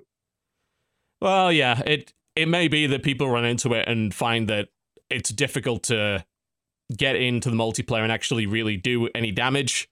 I almost feel like that's why they had the NPCs in the game, so that people who aren't quite as good can at least feel like they're doing something. But I can definitely see that with it being a fairly unusual type of game, with a fairly unusual control scheme, it may cause some issues. But again, like the way that you market fighting games, again, going back to that, the way that you market fighting games is saying like, here's this character and here's their skill set. This is what type of fighter they are. And that's what gets people like really hyped to play that character. You're absolutely right. If that's like the way that they want to come at it and be like, no, we want each class to be like really well defined and focus on that to get people hyped about trying all of these different types of fighters, then I think that they went the right route. But you're right. Not every type of gamer is going to look at those and be like, I'm hyped, right? Like some people are going to be like, I don't I mean, I still don't entirely understand what this game is, or more to the point that not everybody gets excited about characters based on their moveset. I think that Overwatch may be the biggest example in the last couple of years of a game getting people really invested in its characters, and probably not because of what they could do. yeah. More because of what they looked like, what they sounded like, what they said, their personality. That's not an issue in For Honor at all. You know, that's not something they've focused on, obviously. Dude, every character in For Honor looks dope as fuck. I don't know what you're talking about. They might, but they don't look like they don't have a massive distinction visually in the way that someone like Overwatch does, where every character looks completely unique. Sure, that's true. Yeah, there is an issue with that. I mean, when I went into this beta, I was like, Knights are fucking vanilla lamos, and I'm not ever gonna play a Knight. The Knights look rad. Like every class type in that game looks awesome. And the different sort of gear that you can pick up and that changes the way you look, I think that they aesthetically did a fantastic job with this game, which I don't think any of us are arguing that's not the case. But I like when I'm playing that game, I want to play a character that makes me feel rad, right? And every single character in that game looks awesome and looks powerful, you know? Nice. I think that they did a good job that way. Glad to hear it. Cool. All right, well, that's For Honor. So there is the open beta coming, so you'll be able to try it out yourself sooner rather than later. Yeah, I think next beta is the 9th through the 12th. And apparently it's supposed to be open. So yeah, so I'm told. Waffle, did you play anything else this week or last couple of weeks that you were particularly fond of? I play Minecraft all the time. That's pretty much my bread and butter. That's all I really did last week. Yeah. I'm not sure if there's anything new on there that people have seen, this new mod packs and stuff. But no, this is like Conan Exiles is really much the first time I've pretty much expanded out of Minecraft in a while. And it made me really excited too, because it was a great day yesterday, so I want to keep doing other stuff. I was going to play Resident Evil, but I pussied out because I'm a little bitch when it comes to scary games. Yeah, me too. I do it. I don't blame you in the slightest on that one. They sent me code for it. I'm like, you realize I'm not going to play this, right? I'm far too terrified of it. But I know that I haven't met somebody yet that's hated it. Let me put it that way. At least if they were into horror anyway, that has actually hated the direction they've gone with this. It seems to have been received far better than expected. No, Resident Evil 7 is an amazing game. It is legitimately one of the best horror games in recent memory. Well, it's good to see that Capcom's still very capable of that. Yeah. That's what I've heard across the board from everyone. Yes. That's good because the horror genre is a really lacking genre for good games too. Yeah, it's interesting. People rely on cheap scares. Cheap scares. Right? And it doesn't wind up being sort of emotionally thrilling. It's just kind of and then you move on. Yeah, there's a lot of that. And I think we saw the modern sort of indie revival of it with Amnesia. And then you had a bunch of games trying to ape that. And it seems like the AAA industry got an idea that people actually still liked horror. The weird thing is that I don't think they ever stopped liking horror. It's just that AAA studio stopped making it. So it's not like they really had the opportunity to play a AAA horror game. Now we seem to be seeing a return to form there, but up until that point, with the exception of stuff like maybe Soma and, of course, Outlast, a lot of these indie horror games were very jump scare reliant. They were very light on the mechanics. And I recall a lot of older school horror games, including, of course, the earlier Resident Evils. They weren't just about the horror. They were full-on games with a bunch of different mechanics, full combat systems and things like that. They weren't just walk through this room and scary shit happens. They were a video game as well in the process. So I'm glad to see, again, another AAA on top of that. We did have one, I can't remember the name of it. That was how irrelevant it was. What was the name of the Square Enix published AAA horror game recently that pretty much bombed and didn't do very well? What? Whoa. Was it published by... AAA. Which one, sorry? Nightfall Escape? No, it wasn't that. Was it Square Enix or was it someone else that published it? Maybe I was wrong. There was a big horror game that came out as last year or the year before that. Oh. I thought you meant like it just came out. No, not just came out. I can't. Outlast. No, wasn't Evil Within? That was the one. Yes, Evil Within. A lot of people have been comparing Evil Within to Resident Evil 7 and being like, wow, Resident Evil 7 is so much better. Far much better than this, yes. Way better. I like the fact that it even took the chat a couple of minutes to remember what I was talking about. It's like, yeah, that's how much it was Bethesda that published it. Yes, you're totally right. It wasn't Square Enix. My mistake. Well, that indicates how much impact that game had that we all forgot what it was. But yeah, Resident Evil 7 does seem to be a significantly better attempt at horror. Good for them. Hopefully we'll see a few more companies realize that there's a market for that stuff. It's already selling very, very well. And it's arguably the first VR killer app, I guess, for PlayStation VR at any rate. Yeah, everyone who has tried it in VR says it's amazing. I will not do that because you can definitely tell where the VR moments in the game are. And I'm like, no, thank you. Nope. Couldn't get me to play that. Don't need that. Don't want it. Don't want it at all. Yeah, but I was actually impressed with the PSVR. So, I mean, I played a few games with the PSVR, but I would never dare to play a scary game in VR. No. At all. No. It is quite surprising how well the PSVR seems to be working out, though. A lot of us were skeptical prior to launch. Your machine doesn't have the power to do a good VR experience, and this is a cheaper system. How's it going to work out? But I think PSVR is like the dark horse of virtual reality, right? Yeah, it's mostly working pretty well, actually, for the most part. There we go. We even have. Yeah, this is it's what we call a visual aid for the discussion. It seems to be working out pretty well for most people. Not to mention that because there's so much AAA interest in PSVR, we are starting to get techniques developed that reduce motion sickness, and people are getting a handle on how to use it properly. Whereas, okay, so this brings back to E3. I did a promotion thing with Eagle Flight, which was, I think that was an Ubisoft game. It is, that one. Yeah, I remember that one had to do with flying as a bird, which motion sickness, that's written all over that. But they handled that. They did some revolutionary stuff, which was amazing. And they basically realized if they decrease the FOV during very fast-moving parts, you completely, you don't see stuff moving past your peripheral vision really, really fast, and it gives, the whole motion sickness goes away. So I can't wait till other games adapt that. And you're starting to see that, too, because it's getting a lot better. There's a really nice video that just came out, I think, yesterday by Super Bunny Hop, where it's a whole investigation of VR motion sickness and the different techniques that are being developed to try and combat it. And there were some interesting ideas. The temporary FOV reduction idea during fast-moving parts is something that was implemented and seems to be working well.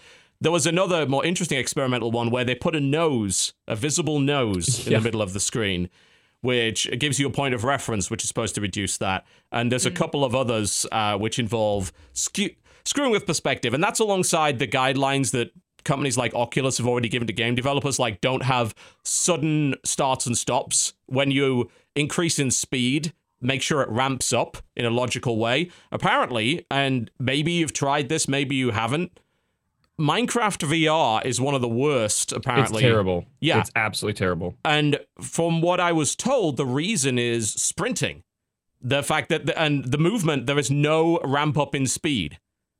Ever. Yeah, so if I don't know if you're talking about Vivecraft that I played, but when it was with Vivecraft, I didn't realize how big a meter block was, because the blocks in Minecraft are meter by meter, and it comes up to here, and it's so weird to stand next to a block and you're looking at the ground right next to it. It was really weird perspective wise, but yeah, man, moving with that, I was standing. I have a big VR room, and you use the controller to move, right? Where you can either shoot where you're going to want to go, or you can move with the controller. But shooting where you want to go is really weird in that game. So I want to use the controller. Yeah. The second I hit the forward button, I almost fell over because it felt so weird. Because not only you're moving forward really fast because the world's huge, to your perspective, but you're also you're moving up and down block. It was bad. I think he said he's a guy that's not very susceptible to the motion sickness thing, but Minecraft VR is the only game that's made him want to hurl. It's been that bad. It's a very poor example of how that should be worth. Yeah. Well, I mean, it's fixable. That's the sad thing is it's fixable if the developers actually used the techniques and followed the advice that was given by the VR developers, but apparently they didn't. And as a result, it's vomit inducing. So, well, most of these people are also running with no budget at all to program these things. And they're all very much thrown together. So I don't really, Vive in particular. Yeah. You're working with a lot of indie studios. So it's not a surprise in my opinion. Yeah, so I think that's one of the reasons PSVR is good for the VR industry in general, because you are getting a lot of AAA interest. So if there's money, then you'll probably find that things start to get moving. Right now on PC with Oculus, they're, throwing money at games for timed exclusives, which people are upset about, but they are resulting in good games. Whereas with Vive, there's only recently been some money put down by Valve to some kind of fund. And as you can see by that, a lot of the Vive stuff is barely even a game. It's mostly just a tech demo because there's no money in selling VR games. There's such the people that actually own a Vive or a VR, whatever VR it is super, super niche. You're talking like 0.001% of the market. Yeah. You're telling a game company, like, spend all this money and, make something that's kind of experimental at this point for 0.0001 of the audience, or, your normal audience, and you can sell it for the same price. You can't charge more. And then you say, like, hey, you can take all this money and just make a normal game. And it's no surprise to me that you're not seeing companies wanting to invest in VR, because it's mainly doing it just for, like, the news and stuff. Being like, oh, this is a VR game. Like, that's kind of the only way reason you do it, in my opinion. That's why I don't think VR is going to be huge until there is money, but I don't think there's really going to be money in it for a while. It's a catch-22, isn't it? If you don't have the titles that are worth buying VR for, then people don't buy VR, but it's not cost-effective to build those titles, which is kind of why you have to loss lead, which is why Oculus throwing money at developers to make timed exclusives it sucks for people that have a Vive, although, of course, you can use Revive to get around the majority of that, so it's not as big an issue as people make it out to be. But ultimately, if they didn't, a lot of these companies wouldn't be making those games in the first place. So a lot of the quality titles that we do see on VR, such as like Super Hot VR, Giant Cop, the couple of games that were made by, I can't remember their bloody names now. There was that Wizard game, wasn't there, that I forget about, and Edge of Darkness or Edge of Nowhere or something? Who are the guys that made it? Oh, God, was it? I don't remember. I've forgotten. I've forgotten the names of those bloody games. I'm going to look at the Oculus store to remind myself of what these bloody things actually are. The Unspoken was the name of the Wizard game, which is very, very good. Who made it? It was made by somebody famous. Insomniac. That was the one, Insomniac. Yeah. And they made another one for that system as well. So, if you want those kind of developers making those kind of experiences, you've got to... getting the money to make that happen is tricky. But PlayStation VR might be the place to make that happen at the moment. Since there's bigger interest, more install base. It's also a standardized set of systems across the board, so that helps. Yeah, we'll see. We'll see where they go with that. Anyone play anything else this week that they found particularly interesting? Not really. Hold on, let me pop open Steam because I sure. In the meantime, I played that silly WWE Match 3 game that came out on iOS, because fucking course I did. Yeah, you said that's pretty much all you've been playing, right? I know. I haven't been playing an awful lot this week. I've been in and out of doctor's offices, and I just had, like, 2 inches of ingrown toenail removed from both of my toes, so I was in, and still am in, agony for a while, so that's not fun. But I've been playing this on and off. Like, I'm a sucker for Match 3 games, and I'm a sucker for Match 3 games that have a good theme, so it's like, hey, a wrestling theme one, that sounds great. It's like, all right, it's a Match 3. It's got a couple of interesting mechanics here and there. The business model is garbage, because of course it is. It's one of those big collectathons, like, I want my favorite wrestler. It's like, you ain't having him. Well, here's what you're gonna have. You're gonna have this shitbox wrestler that nobody cares about, and they have star rankings. So it's like, you've got a 1-star bronze wrestler. You really want a 3 gold star wrestler. How do you get a 3 gold star wrestler? Well, you spend about 3 years upgrading your existing wrestler, or you spend a ton of money to randomly open boxes that probably don't have the thing that you want. It's a very I don't mind spending money on microtransaction loot when it's rewarding and interesting. When it's shit, I don't like it at all. Galaxy of Heroes has that problem. Loot in that game is boring as fuck. And this game has the same issue. It's like, I opened a couple of basic boxes and got a couple of basic wrestlers, but then it's like, all right, I'm going to open the premium box now. That sounds great. I bet I'll get someone really cool. No, I got someone really shit that nobody cares about. And then I said, right, I'll give it another shot. I got a copy of him. I got another one of that guy. I'm like, it's just like, oh, I want my Goldbergs. I want my Brock Lesnar's. It's like, you're not getting them. You ain't having them. You're having Darren Young and Stardust and like these people The you've Stardust. probably never heard of. It's like, yes, Stardust. guys that don't even wrestle for the company anymore. Like, oh, Jesus. Oh, man. It's fine for a time waster. I wouldn't spend money on it, though. No, it's not a good game for that. I totally lied. I did play other games. I played Killing Floor 2, which actually had a new game, kind of, or new something. DLC, Yeah, something I announced at PAX South, which is Incursion. Yeah, they just added a kind of tropical thing to it, where it's like a new map, a new enemy type, bunch of new weapons and stuff like that, a bunch of new perks. Yeah, I played a bit of that quite recently. It's come along nicely since early access, I think. Yeah, I love it. I played that early beta, and even playing it recently was a lot of fun. They had a lot of new classes and stuff too since I played last, so there's a lot more content. Yeah, they've got like 10 perks at the moment. I think they've expanded the number of cross perk and cross class equipment you can have. So you've got a little bit more choice and diversity in the gear that you take, as opposed to just taking the same 4 weapons every time. Yeah. They made leveling a lot easier too, in my opinion. I leveled like 4 or 5 times compared to like the once a day kind of thing. Thank God for that. Yeah, they certainly sped it up quite nicely, so that was good. I think like the base game is fine. The base game was always fine. It's not like the original game broke boundaries and shattered genres or anything. It was a horde shooter. It was just a really good horde shooter based on a mod for Unreal Tournament. And Killing Floor 2 is a lot better looking. It sounds great. Got great music. The guns feel awesome, as they should. It just doesn't really break the mold or go any further than that. If that's all you want, if you want something to turn your brain off to and blast some zombies, it's great for that. No, besides that, I played Scrap Mechanic. There's a new update for that recently. I love that too. Move or Die. I love party games. I play a lot of party games. Oh, like yeah. Move or Die is fun. They had an update to that good. recently, didn't they? Like a 1-year anniversary update. Twitch integration. Smart. What? And it's nuts. Like your chat. What is it? Like, how is it How does it integrated? work? So there's basically you integrate your chat into it, and everything that chat says appears in the screen somewhere for a little bit and like disappears. Not really it's not like too immersion. That's breaking. highly distracting. It's not. They do it. It does it really well because Okay. during the game it doesn't happen. No, it does, but it's totally like really like opaque or not opaque. It's transparent. And you can't All really right. see it. That's fair. But they vote for what games are in your like little like reel of games, and then there's also Twitch games, which some of them are like Twitch is like hit a letter, and when they hit that letter, that area of the screen will explode, and it like starts off really slow, then it ends up like the Nice. whole screen exploding like crazy. What? Some of them have to do with like dropping bombs, and they have to type in like like Tango or Alpha, and it will just basically drop them in certain areas. Other ones they have to vote for who's the most handsome player. And, that one's a little broken, but it's pretty fun. And I love party games. That's a great one. And then they can also vote on what changes in between every 3 or 4 matches, which is like little quirks that make it unique. So like, oh, we're all gonna swap skins, or now everyone's invisible, and now everyone's really big and stuff like that. So Gotcha. That's that was neat. a fun one. Twitch Yeah. integration's hard, and some of the games they have doesn't like incorporate it well, but some No. are like fantastic. Yeah. I'm glad that more games are figuring out cool Twitch integration. It's just interesting that so many games are trying to do it when it basically is only a plus to the streamer. Yes.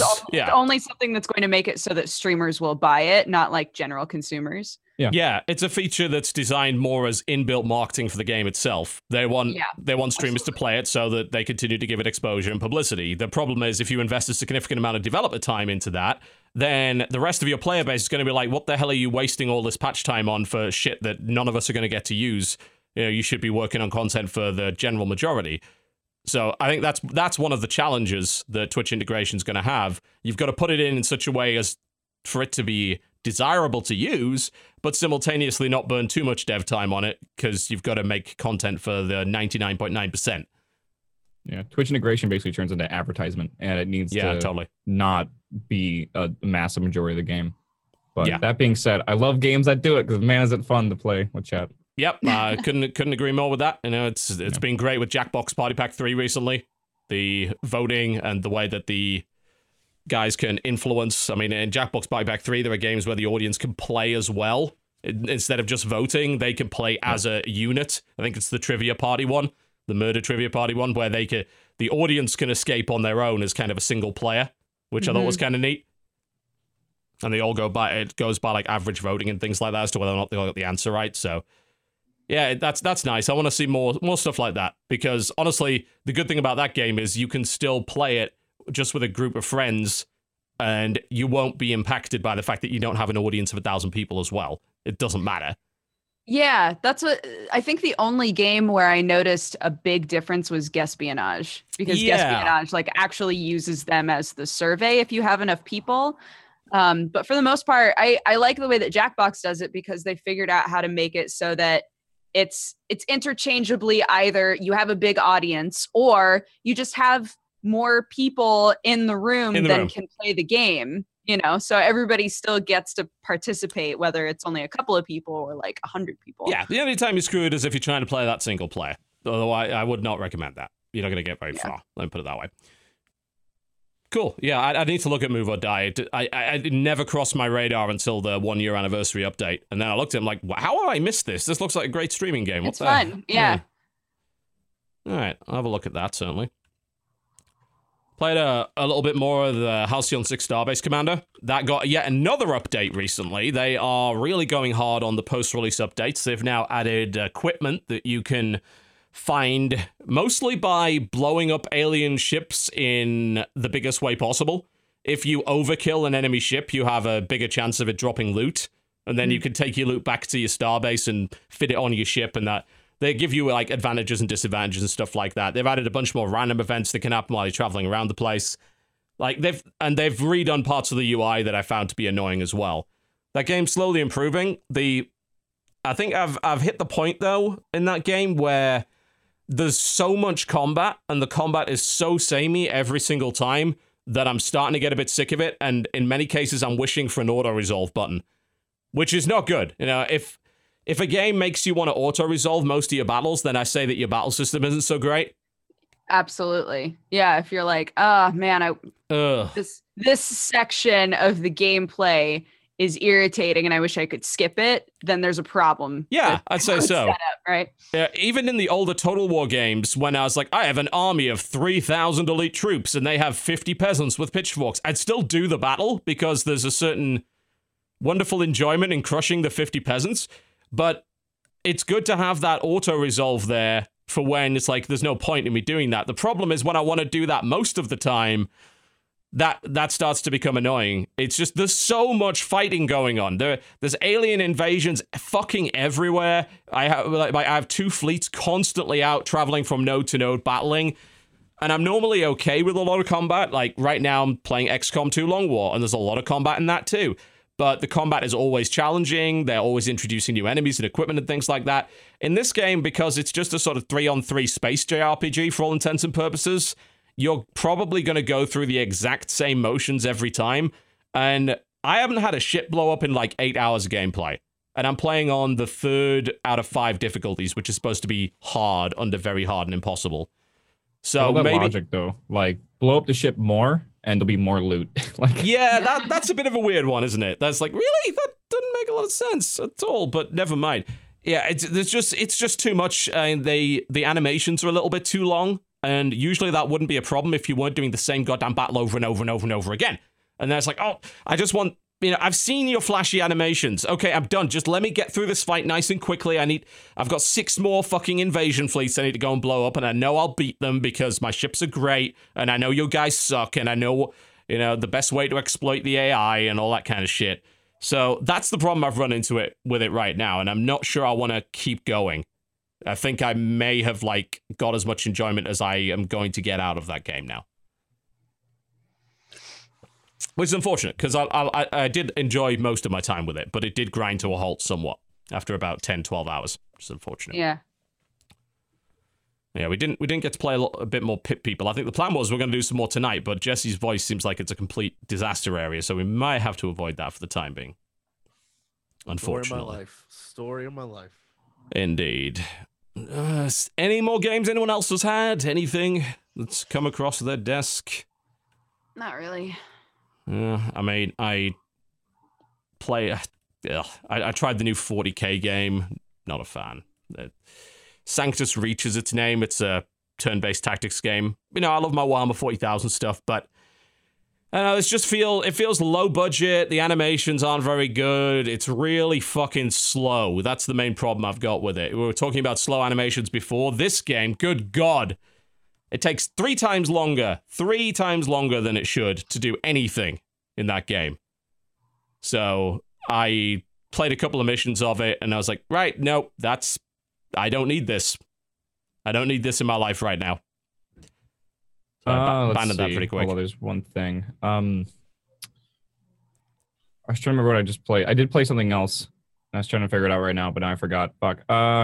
Do you guys talk about Astroneers ever? I know this might be a bit old, but Yeah. It's not that old. I mean, it's it's been in early access for what, a month and a half or something like that. We've only briefly mentioned it, so by all means, feel free. That's like that's my jam. That's exactly what I love: space, building, creative, that kind of stuff. I'm a sucker for like the early access exploration, like open world shit. But I saw someone cosplay that PAX South. I just remembered it, and that was really fucking cool. Someone cosplayed that. Yeah, they had like the backpack and everything too. Wow. They had like organics and stuff. It was totally cool. Such a quick turnaround. I know. I was like, damn, he made that real quick. But you mentioned 40K. I'm late to this party as well, but I played Vermintide this week, and that is phenomenal. Holy shit! Love it. Talking about killing floor and like horde style games, that was fan-fucking-tastic. Yeah, I'm not usually even into horde style games, but those two, Killing Floor and Vermintide, are the two that I'm into. I like them both better than Left 4 Dead. I think that those games are really awesome. I know Vermintide continues to come up with great updates, which is awesome. It still doesn't necessarily run as well as I'd like it to. It can definitely chug a little bit with a lot of shit on the screen. But it's a hell of a game. Like, the melee combat feels awesome. Like, it really feels like you're right in the thick of it. So that was a great one. I was not expecting that whatsoever. It is good. I think they've done something to make the loot system a little bit less terrible. I know it's not where people want it to be, I don't think. And it can get a little bit grindy, and there's a little bit too much reliance on random nonsense, but it's better than it was on launch. And to me, it wasn't like, the pursuit of loot wasn't that important. For me, it was like, this is just a very, very enjoyable experience. The levels are very well designed. Decent variety of enemies. Great sound design. The melee feels fantastic. Yeah, it's good. Like it a lot.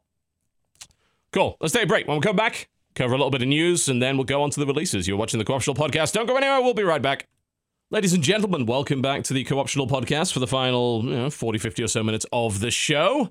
It's been a relatively quiet week. You know, when your biggest news story this week is game has dong physics, it's probably been relatively quiet, all things considered, across the gaming scape. Not too bad. Yeah. It's always nice. I'm trying to think if there's anything in the back of my mind that's been going on, but not really. There's really not a lot, frankly. Not things that I'd necessarily want to give publicity for anyway. There is the release of the gaming mode for Windows 10 is on its way. There have been mixed test results. I know that. The idea of the gaming mode being that you can turn your PC into gaming mode and it will turn off stuff that isn't supposed to be on, that is draining your performance. It'll make sure that your application is running at higher priority than other stuff in gaming. But as it stands, the initial tests of it seem to reveal that it doesn't really do anything. So that's... So it's not even that it's turning off stuff it's not supposed to. It's that it's not turning stuff off at all. It just doesn't seem to... If it is turning things off, it doesn't seem to really be resulting in an awful lot. I guess you'd have to test it across quite a few different systems. I imagine that something like that would only really help if you're running on a very low-end machine. Because usually stuff running in the background, processors running in the background, is not going to affect your gaming performance a great deal. But with a slower machine... Certainly, yeah, it could. I mean, I think the overall idea is quite nice. Being able to turn something on that's like, all right, I want to squeeze every last bit of performance I can, and here's maybe a bunch of little optimizations that might make things run a little better. But so far anyway, from the benchmarks that I've read and the sites that I've looked at, the preview version of it doesn't seem to really do an awful lot. The question is, will the full version do anything, I guess? So we won't know that until we get that. So if it reduces or turns off the convoluted stuff in Windows, does that mean just like deletes all of Windows? Because I'm Yeah, just confused at least here. 95% of the operating system, immediately. Just That'd be useful. leaves you the command line. I think it's got a name. It's a DOS or something like that. I'm waiting for their app to fix all the shit that's broken, like the home button and shit. But that's just Yeah, wouldn't it be great if right when you click on the home button, like stuff just happens? Like you don't have to click it 18 times for it to be like, it's aesthetic. like search for something, or I get that every now and again as well. I'm still Have you dealing with used my. Cortana, though? Have you used Cortana? Cortana is not as good as Alexa. Let's just put it that way. Alexa's better at what she does. No, I was just asking a question. Has anyone ever used Oh, Cortana? okay. no. No. I got rid of her. And she takes up a lot of space, dog. When I look at my processes, I'm like, Cortana is taking up so much CPU. She's high maintenance, man. Yeah. I don't even use her. Sometimes the start button breaks for me. Sometimes my mouse stops working. I have to plug it back in every now and again. That's a thing that happens. I don't know if that's got anything to do with Windows or something wrong with my PC. Who knows? But all I know for sure is the store is still terrible. And every time I end up there because they've either put a new game out on it or released a new beta, like say Halo Wars 2, I immediately regret my decision to go there. I installed Gigantic. Yes, that game still exists, by the way. Haven't really played much of it yet, but it's like, here's a key for the store. I'm like, oh god, I'm gonna have to go on this. All right. Oh, okay. No, thank you. Oh dear. Yeah. It's not great. They are improving aspects of things and of UWP as well, which is a lot less awful than it used to be. But store ain't there yet, and there's really not much on there that I have any interest in playing anyway.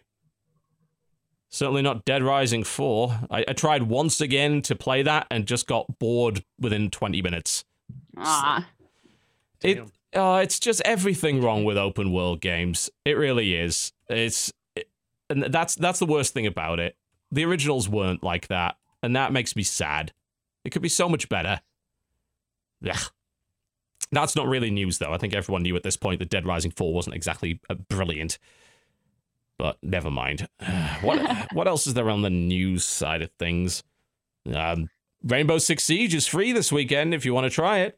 Is that news? I mean, sort of, yeah. I didn't know. Yep. So go give it a shot. I feel like there's a few of us that just keep pushing Rainbow Six Siege back into people's eyes because it's like, seriously, the game was bad. It's not anymore. It's really good. Try it. I mean, I don't see it going the way of Battleborn or anything, which incidentally also got a big update recently and is apparently better than it was. But Siege is really good. Honest. I'm not kidding. It's actually a good video game. Maybe have a look at that. Ain't got no excuse. Oh, what else? There's a big update that just happened for Enter the Gungeon, if anybody is interested in going back to that. Oh, really? Yeah, I actually played that. What kind of an update? Like more items, more stuff? So it's their big supply drop update, and I played it because my partner Chrono.gg that sells indie games every day had it on discount. They put it on discount the day before the supply depot update, so I'm like, can I get the supply drop update to play it? So yeah, new weapons are a thing. There's a new boss. There are new NPCs that you can collect. There are like 200 different new room designs. So that's something that benefits you sort of right off the bat.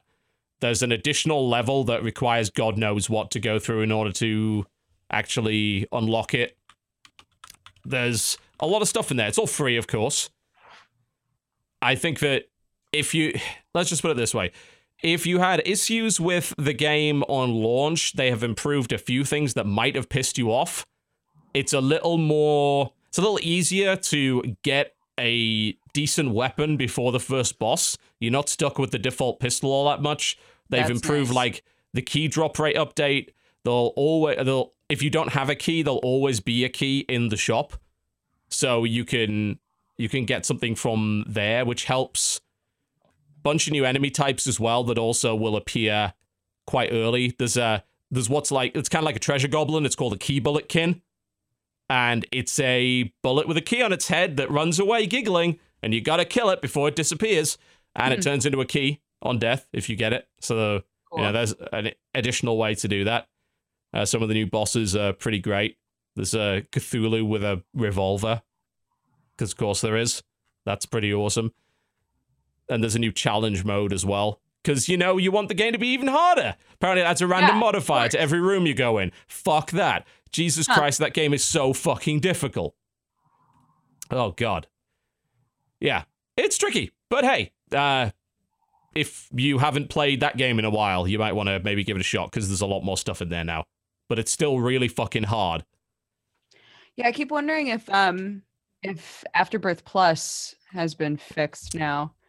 I've heard they're working on it.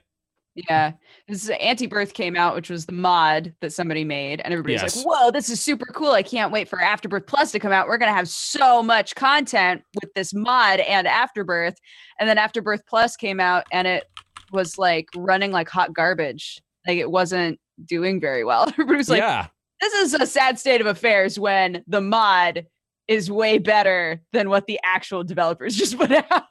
Yeah, I admit I haven't played enough of Isaac to really understand the problems, but somebody explained it to me like this, that Isaac in that genre is actually one of the easier games, and most of the runs are relatively easy once you're well practiced, but there are some runs that can go really badly and end up being a horrific, unenjoyable grind to try and get through, and they hoped the expansion would fix that and mean that, you know, every run was fun. Apparently, it's just made that worse. That's what they were claiming anyway. There are literal unwinnable scenarios. There's some RNG, some rooms that there's something in the middle you have to hit to unlock the next room, but it's surrounded by 6 massive things that basically block all projectiles, and you just can't advance and stuff. Like it's weird. I mean, the Binding of Isaac's games, I think they have like 95 plus percentages on Steam, and this one's sitting at 53. So it's got a rabid fan base that it's earned, you know, because they've put a lot of content into that game. They've supported it really well, but it turns out they may have either misjudged what the community wanted, and frankly, let's be honest, that's really who they're selling to now. I don't know how many new people are necessarily buying Isaac these days. You know, it may have reached close to a saturation point. So if you want to keep making money off that game, you've got to keep selling content to the people that are continuing to play it or activate lapsed players. But it seems like they either didn't know what to do for that or they just didn't do it properly. They made the wrong design decisions. Yeah, some people are saying it feels like they just didn't put a whole lot of effort into being imaginative with it. And then, you know, other people are saying, well, there's so many items that, like, of course there's going to be situations where you just get items that don't work well together. Sure, like they can't be expected to make it so that it all, you know, so it's actually kind of divisive. But overall, the people who really, really love Isaac are not as happy with it. They don't seem to be now. A lot. Yeah, I heard something else about some of the new bosses they added have too much effectively unavoidable damage, and as a result, it becomes more of a gear check. It's like, well, do you have enough hearts to survive this? If not, well, fuck you, which is not generally a good way to do things. Kill the thing fast enough because eventually it will kill you for sure. Like, there's just no way. I heard of things like that, and also certain events that had guaranteed damage that like cancelled out. It's like you got health, and then you're immediately guaranteed to do more damage or whatever. But I'm not going to pretend that I know a lot about Isaac. I didn't really like it all that much. That just came down to I'm not a fan of the simplistic combat, and I don't like the aesthetic. And those are two very subjective things. That's why I like Gungeon a lot more. I think Gungeon is a much more skill-orientated game. Like, knowing how to dodge is so fucking important in that game. And I actually had a good time when I collected an item. I don't know if it was a new item or not. Probably not. Who cares? It was an item that increased the number of invincibility frames I had on a dodge, which meant that my dodges had a lot more margin for error. It was like, oh, this is great. But even then, that game is designed around, even if you don't have a weapon by the time you hit the first boss, you can totally beat the first boss. Mm-hmm. And you can probably do it without getting hit if you're at least competent at the game. I'm just fucking awful. You know, by the time you hit like level 2, level 3, if you don't have a weapon, then you're probably in trouble. But, you know, it's well balanced, at least in that respect. So I think that there is a reason to prefer something like Gungeon over that. I'll say that I don't necessarily love either of them, Like Mhm. I just don't. It's just not like It's a not my genre. that you're super Yeah. into. Yeah. Yeah, there's games within that genre that I've liked quite a bit. Like Ziggurat is fucking amazing. That is a great game that takes the roguelite sort of go through the tower genre, turns it into a first-person magician game that's a little bit like Heretic and Hexen. Really, really awesome. And Risk of Rain, I enjoyed that quite a bit. You know, that's the more side-scrolling, class-based, beat the clock kind of situation. And then there was Forced Showdown, which is you're in a futuristic game show going through these really quick levels using kind of MOBA-style powers and skills with a character. And every time you do it, you get to draw like after every level, you get to draw like a card from your deck, which gives you more power. I love the idea that it felt like a really fast leveling up process every time you went through. And that was cool to me. I was like, what am I going to get this time? It's like, oh, I beat this floor. It took me about 20 seconds to do it. And now I fire lightning from my hands every 3 shots and all that kind of shit. That was fun to me, but I still don't stick with those games for all that often, I don't think. It's just not my thing. Not my genre. Let's see what there is. Is there anything else? Yeah, I'm looking too. Club Penguin is shutting down, guys. I know. I heard about that. Oh, Poor dear. Pengoos. Club Penguin. I'm sure most people at some point were involved in Club Penguin. It may have been around for the last 60 years or whatever. One of the places where some of the original internet trolling happened. Oh, dear. Yes. Apparently the brand will continue. There will be something else along the line involving Club Penguin. It's, of course, owned by Disney now. But the actual Club Penguin game, if you can call it that, that's going away. Which seems an injustice, really, because things like Neopets still exist. As long as I got Habbo Hotel, I'm fine. Is that still around? Oh, it is. I logged in the other day. Wow, okay. A little weird. Incredible. Dear Lord. Deus Ex is being put on hiatus, by the way. There's no plans for a new Deus Ex game. But there are plans for I think the Mankind Divided developer is involved in an upcoming project with existing IP. I can't quite... It was kind of a big deal. I'm just trying to remember what it was. What was it? I'm going to have to look this up. I saw the news a couple of days ago that they would be involved in something. Mankind Divided. Developer, who developed it? It was... I can't remember at this point. I'm trying to remember. Someone may very well be able to tell me before Who is this developer? Are you talking about the Marvel game? Yeah, they're doing a Guardians of the Galaxy game, aren't they? That's the one. It was. I thought it was some big important IP. Yeah, instead of Deus Ex. I thought you were talking about a different company. I was like, no. Yeah, it was a couple of days ago that Eidos Montreal announced a partnership with Marvel to create multiple video games based on the Avengers franchise, and there was mention of a Guardians of the Galaxy game of some sort. Yeah. I'm not sure if there was a full confirmation of that, but they're definitely going to be involved in making some sort of Marvel game. I would be real happy to see a Deus Ex style Guardians of the Galaxy game where you're hopping around the galaxy, doing all that shit. That would be so fun. I would be very happy with that. All you need. Well, you know it's gonna look gorgeous. Yeah. So, whatever it is that they make, you know it'll look real pretty. So there's that. All you need to know is Square Yes. Enix Yes. plus Marvel. It's only a matter of time before Kingdom Hearts 3 announces like you're fighting Iron Man versus Darth Vader. It's gonna be great. It's gonna be the greatest I'd be game fine ever with that. made. Is it Squeenix though that's doing it? Because Eidos Montreal has the partnership at the moment. I don't know if that also includes But the it's- publisher. Yeah, I think it has to be. Yeah. Squeenix is part of You're it, totally yeah. right. Yeah, Square Enix is the one doing the full team up. It turns out that Crystal Dynamics and Eidos Montreal are both involved in developing something with the Marvel franchise, mostly tied into Avengers. I am interested. Thor versus Kylo Ren versus Sephiroth. It's happening. It's all fucking happening, and I'm so excited. The battle of the emo crybabies. I'm so excited. Who can get angrier the easiest and the most? I don't know. Loki. Yeah, probably. Loki. I'd say so. And then King Triton shows up and they all get to have a good cry because they all just really wanted to talk to a father figure. But then I use my AT-AT summon and it stomps on them. And it's the greatest game ever. Oh my god, an I'm coming- AT-7. I'm That would coming be around. amazing. I'm coming around to your idea. Let me put it that way. It's gonna be great. It's gonna be great.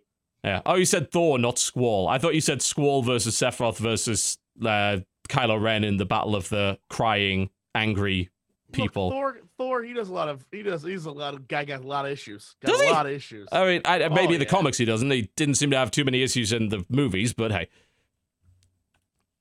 He wanted a lot more coffee, I know that, you know. The guy's That's got to have his true. caffeine. More. Another. That film was better than it had any right to be. I loved it. Yeah. Oh, So God. silly. Someone just suggested something in chat that I would probably kill for, a Power Stone-esque Marvel game. Oh shit. I Damn. would definitely play That'd that. be cool. Yeah, like four guys in an arena. I mean, think about the arenas you could do, like especially with Power Stone 2, which had the interactive arenas with the different phases. Like, hey, you started on an airship, then the airship got blown up, and then you fell through the sky, and you were fighting people through the sky, and you had to grab an umbrella, and if you didn't grab an umbrella, you fell to the ground and took damage. Holy shit, the stuff you could do with that. You could fight on the shield carrier and then fall through the sky and then fall in the water and then get to Atlantis, and that's probably a different IP, but who gives a fuck? Oh god, there's so many possibilities! Give me that thing now. God, you could do so many, like, you could do the Transforms and everything as well, the super-powered version. Like, Iron Man could become Hulkbuster and, whatever the other shit powered-up versions. There's a Super Saiyan powered-up version of everything somewhere in the Marvel Universe. Do it. God, yes. I want it. And we're not going to get it, and that pisses me off. And it's probably one of you people's fault. Dodger. Yeah. I did it. Yeah. Yeah. It was all you. Speaking of Dodger, segue! Marvel Heroes 2017. The big update for Marvel Heroes 2017. It's all about the Dodgers baseball team. No, but dodging is a factor in it. There's the tie-in, there's the segue, there's the rub. I got the connection in there. It's feeling good. Tried. This is another interesting example, by the way, of when you continually develop a game and you make a decision that pisses off a lot of your existing players, that can become a problem. In this case, Marvel Heroes up to this point, especially in the last couple of years, got really, really good. And I spent several weeks talking about it on the podcast because I was playing a shit ton of it. I probably put like over 100 hours into it. I leveled up a ton of characters. I got pretty good at power leveling up to 60. I had a lot of fun doing it. But every year, they do a big update, huge update. So far, up until this point, it's been pretty well received. However, it turns out that they made some really big changes to the game, which basically involved nerfing the infinite dodge and infinite travel mechanics that they had. So a lot of heroes in Marvel Heroes had either just an infinite teleport or an infinite roll or an infinite super dash or whatever. And this was great for getting around. Like, you could get around super fast. It's the reason why I main Deadpool a lot, because he's got a teleport. So I just teleport all over the map really, really quickly. I blast through the objectives super fast. It was actually really fun to speedrun that shit.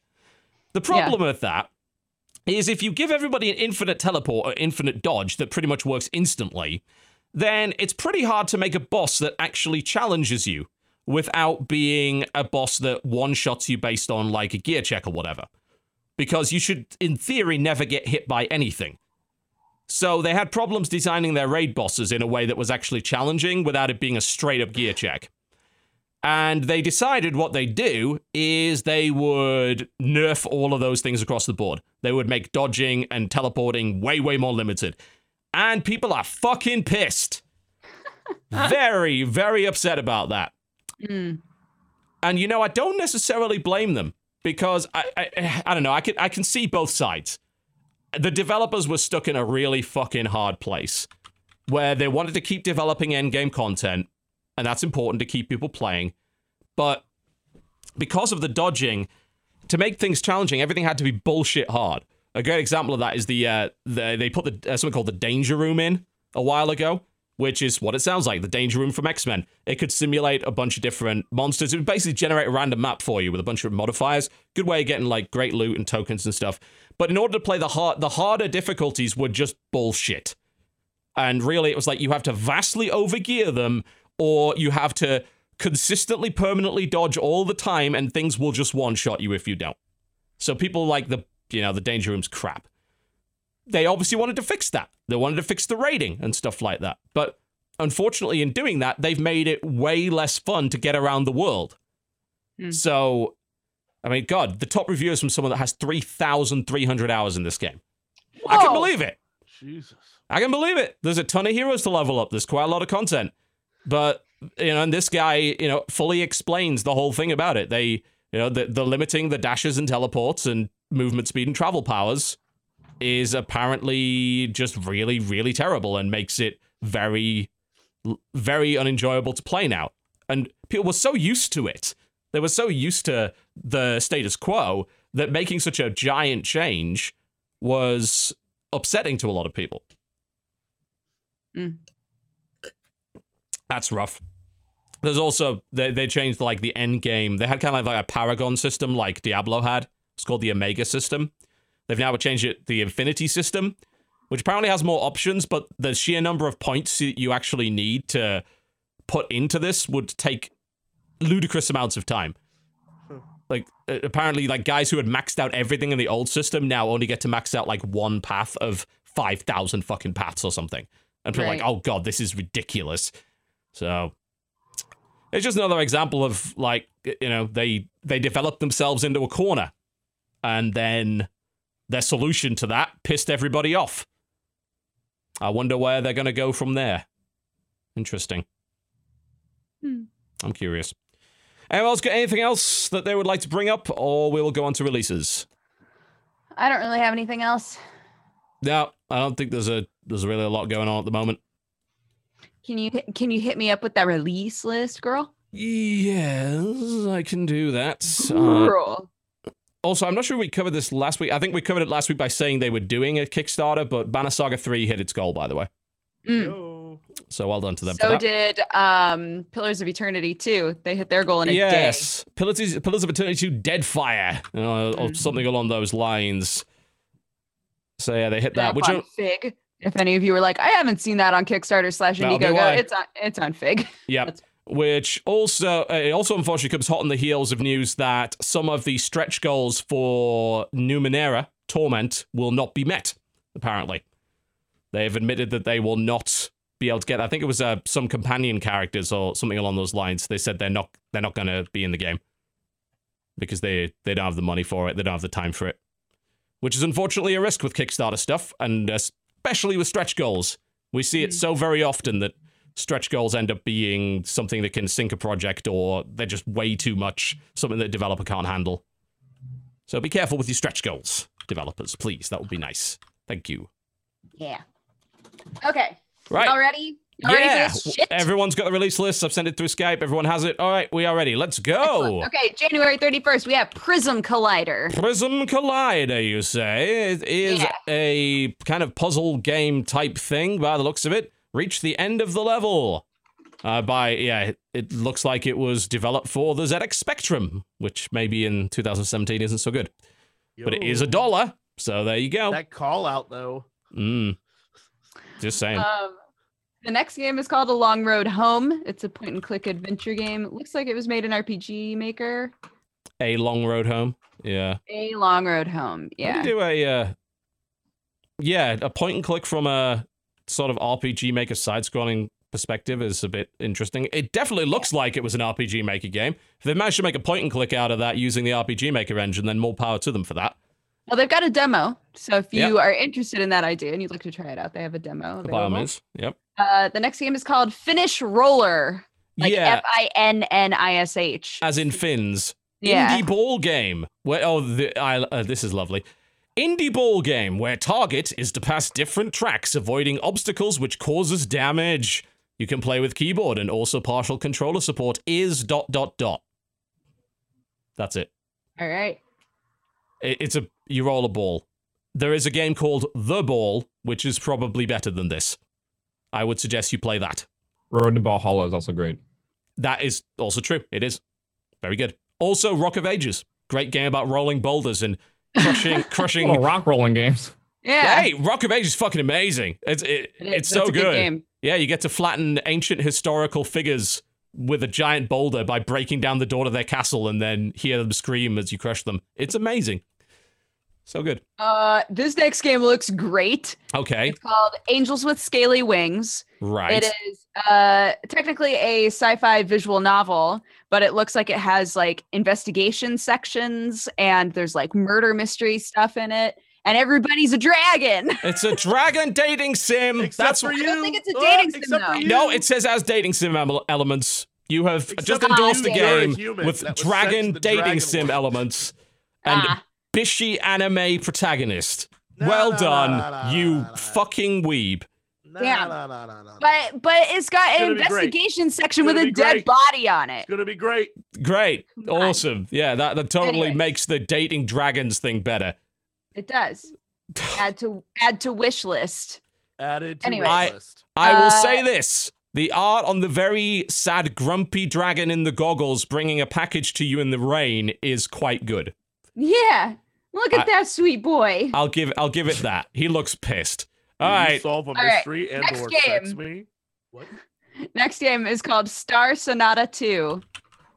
Why have I heard of this? I think I may have played the original Star Sonata or be familiar with it. Space-themed, massively multiplayer. This looks old. It's got action RPG elements, empire creation. I've heard of Star Sonata before. I'm not sure why. It may have been a really old school game back when I was playing shit like Planetarium. Those web-based games back in the day. Looks like it has actually elements of that in there, but it's brought a little bit more up to date. Interesting. The All next right. game I feel like a lot of people talked about during VR demos. It's called Oh, King Kaiju. yes. Yeah. Oh, Be Where the you're a big monster. monster destroying Oh, a cool. town. Yeah, they're basically playing VR Rampage. Oh my god, when they showed the claws, and they show little news segments. It's like fictional creature is now non-fictional, and you're punching the shit out of buildings and breaking things. Please tell me, oh, you can grab buildings and hit other buildings with them. Oh yes, this is only $4 as well. I mean, it's probably not very like well fleshed out, but yeah, I've got to play this. Holy shit. Okay. The next game is called Orbital Injection. It's a game where you toss planets into a stable orbit. That sounds in So- VR apparently. Yeah. That actually sounds like it might be my jam. I've done a few of the, was it the I can't remember if it's like Universe Sandbox 2, I think, for VR was a very cool experience. So yeah, I like space shit. You know, space stuff in VR is fun. I don't know if this is any good, but it looks kind of neat. Another VR game Okay. is called Racket NX. I mean, I'm gonna hazard Racket a guess NX is here. an arcade space sport. Really? think it looks kinda Spatial cool. Oh, man, awareness, that- motor control. this I think it video- looks kinda This cool. trailer, man, they've put This look trailer at the, looks so bad. look at the money I- they put into this trailer. I think it looks kind of cool. It reminds me of the trailer for Crossfire. Crossfire! You got up in the- It reminds me of that. Oh, Steel love it. Panther. It does. I mean, honestly, the actual game looks pretty good from what I can tell anyway. I don't know. I don't think I'm going to ever be dressed in a hoodie like I'm going to rob a bank doing Matrix style moves in the middle of a giant warehouse playing it. But You don't know outside of that, it's yeah, I mean it looks all right, but yeah, holy shit, that trailer. Wow. I can't imagine what please tell me the sound in that trailer, and it's amazing as well. It's just Holy the Crossfire theme. You Yeah. got up in the. We couldn't get the licensing from Steel Panther for that. The, All right, next. The next game aesthetically looks like a game that we would love, but Really? who knows? It's called FBI Mania. It's 89 cents. And I can tell. Aesthetically, it looks cool to me. It's but a I shooting can't tell gallery. if yeah. It's a basic shooting gallery with 6 whole levels, bi-colored graphics. In other words, they have white, gray, and orange. It's 89 cents, TB. that's usually indicative of many things, most of them not quality. I'm just saying, if you're like, oh my god, it only has 6 levels and only 3 colors, it's 89 disgraceful. cents. This is the kind of thing that I'm playing the Amstrad CPC. Jesus. All right, next. Game after that is called Vidar, Vidar. Yo, this actually looks kind of cool. Adventure RPG game. You would think it's like an RPG Maker kind of deal, but you're in a blizzard and every night someone dies and you have to keep saving them. You have to like save the people of your village. Yeah, sounds cool. It's like a full story-driven sort of werewolf or mafia style thing. But what if, that was a whole single-player story and campaign? I can dig that. Interesting. Yeah. All right. Next game is called Battle Crew Space Pirates. I mean, it sounds amazing, but probably isn't. Let's see. Competitive multiplayer shooter based in a packed and evolving universe. Let's see the actual... Oh my god, there's a fat shark man. There's a giant tiger with cybernetic art. So it's... I mean, it looks like it's a hero shooter of some sort. It looks just like Showdown Effect. It's a platform. Yeah, that's exactly what it fucking looks like. Someone else played Showdown Effect. Wow. That game was fucking awesome when it didn't lag. That's true. It was great. Yeah, this actually does look like that. It's like, I guess they looked at Overwatch and TF2 and said, hey, if we have really cool characters, people like this. But they made a 2D arena game. So it's a little bit Smash Brothers, a little bit Showdown Effect. I actually really like the look of this. I think this could be awesome if they do it properly. There is a shark man, and he's a big fat shark man. It's so effing funny looking. I'm so confused by the next game. It's called Reptilians Must Die. Oh, this thing. Yeah, this keeps popping up. There we go. It's an amazing adventure game with a gripping storyline based on the right patriotic education and spiritual scrapple fix. Basically, they just stole a bunch of footage and overlaid and traced a bunch of shit. Like, the stuff from District 9 stolen here. It's a meme game. Let's call it what it is. It's a fucking meme game. Perfect. The game after that is called Line of Sight. It looks like it's a free game. Online FPS. Oh my. Okay. Yeah. Yeah, online free-to-play first-person shooters. There's quite a few of those. Did they put Tracer in this game? Did they? Where? Look. One of the, if you go through the screenshots, one of the screenshots looks like it's supposed to be Tracer, but I don't think it is. I'm looking through them. Low budget Tracer. That is really funny. That yeah. Okay. Yeah. Maybe. Oh yes. Okay, I see where you're coming from now. Those goggles. I think it seems like it's a bunch of customization options, and maybe like some of the hats you can buy are a bit too close to someone else's, but. It reminds me of like Combat Arms and Crossfire. I think that may be exactly what you're looking at. Yeah, it currently has mixed reviews, which is probably about renting weapons, microtransactions, that kind of stuff. Yeah, there was a game for a while where I was actually in favor of renting weapons because they actually did it really well, and that was the early version of Blacklight Retribution. Mm-hmm. That did it well. It was a pretty good game. It was. I was in there for a while. I liked that game a lot, and renting weapons in that game was an effective way of catching up with all the dudes that had the really good shit. And it was so cheap to rent them as well that I'd just happily like rent a gun for a week for like $1 or whatever. And it's like, hey, I can outshoot you guys now that have all these other great gear. But then they ruined it apparently. So there you go. The next game looks great to me. It's called Quote. Quote. Hand-drawn action RPG set in a fantastical world of ignorance. Oh. All shall be pure of thought, they say. It currently has one review that is negative, but I mean, that means nothing. I'm looking through to see what the... Oh, okay. That's what the gameplay looks like. All right. Yeah, I mean, it looks like it could have something going on with it. I'm not sure. I like the aesthetic. I don't know what it's like in terms of combat, because there seems to be quite a lot of that, but the world looks very interesting. The game after that is called Itinerus. It's a labyrinth puzzle game. You're just basically going through mazes. Yeah, and it's gray and white. Great. Next. Next game is called The Video Kid. I think it's a sort of a retro-inspired... I feel like we've seen this before, yeah. 1980s. I don't think we've seen this before in particular, but I've seen things like this. I mean, hang on, that's Paperboy. This is fucking Paperboy. Is there a... No, it literally is.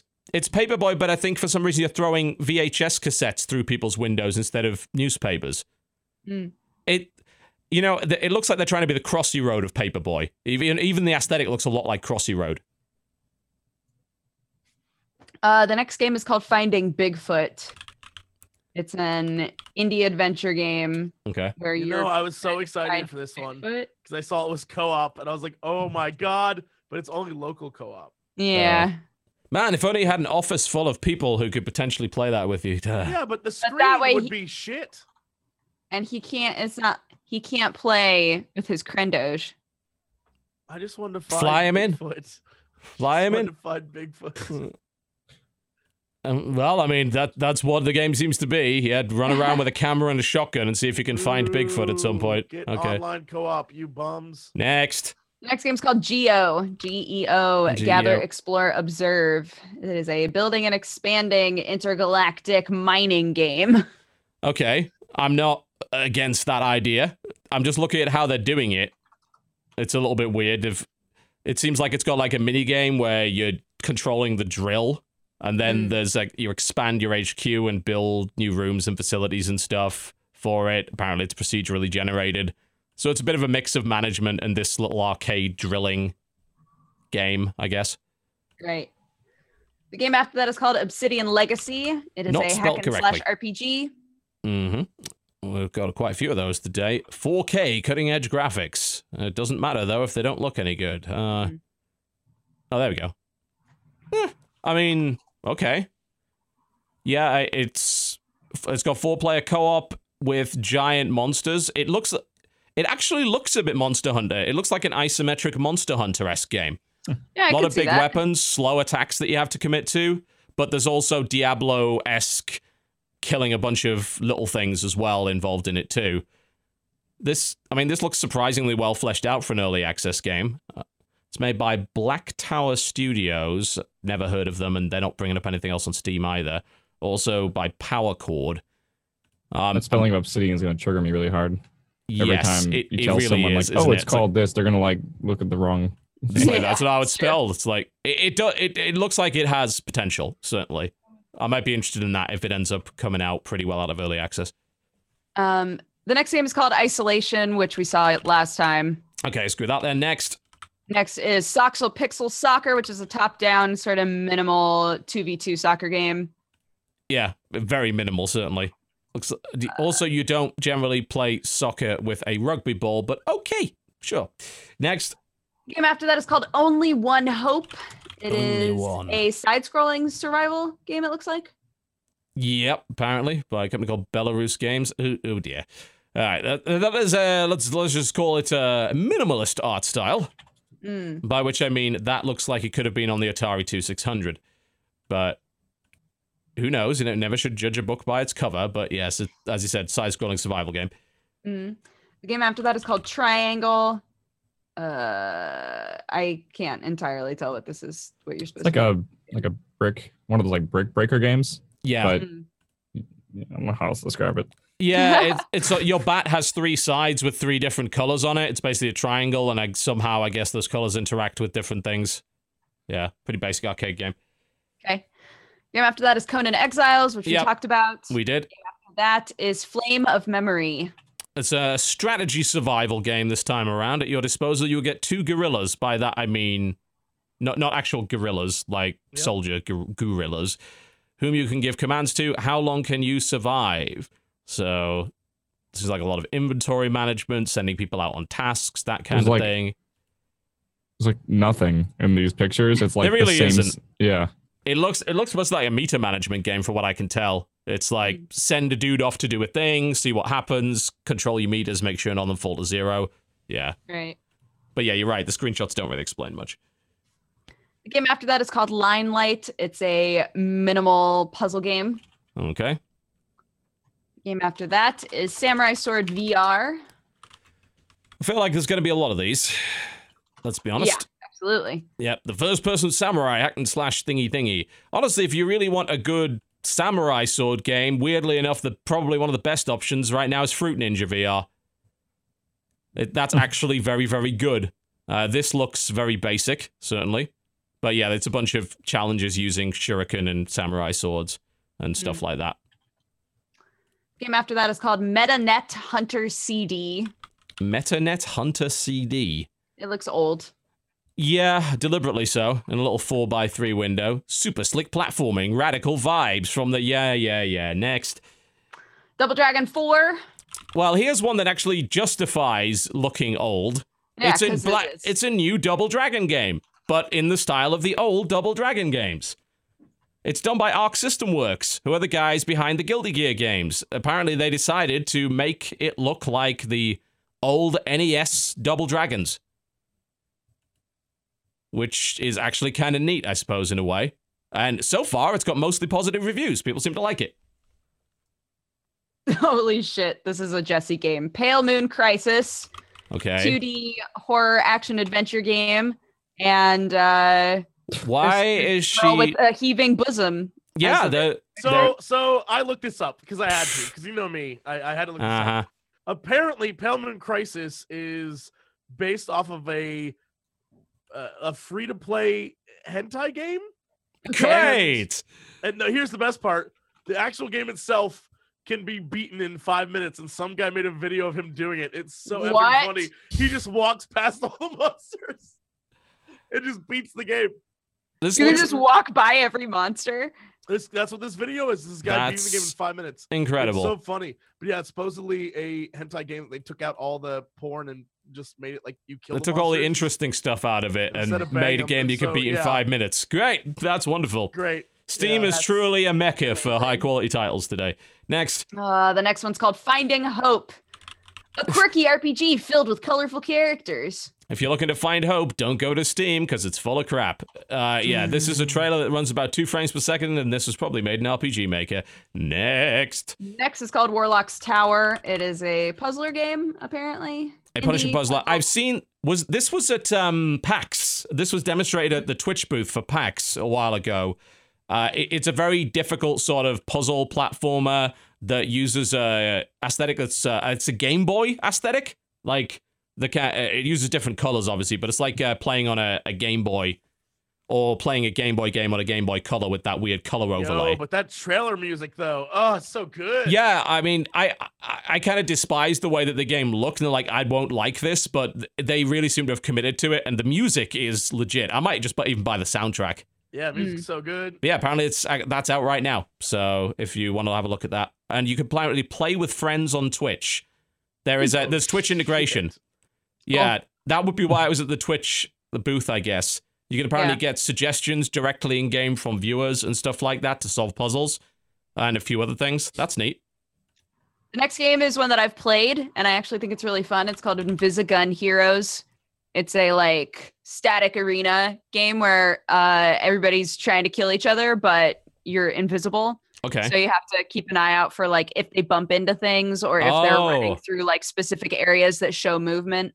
And so it's like a lot of guesswork and observation to try and figure out not only where you are, but where everybody else is, because you also can't see yourself. It's also not made the fatal mistake that a lot of these sort of indie arena games have done, which is not include online multiplayer. It has online multiplayer, so that... It does. Yeah, I'm interested in that. We should maybe get together and play that at some point, because this does look really neat.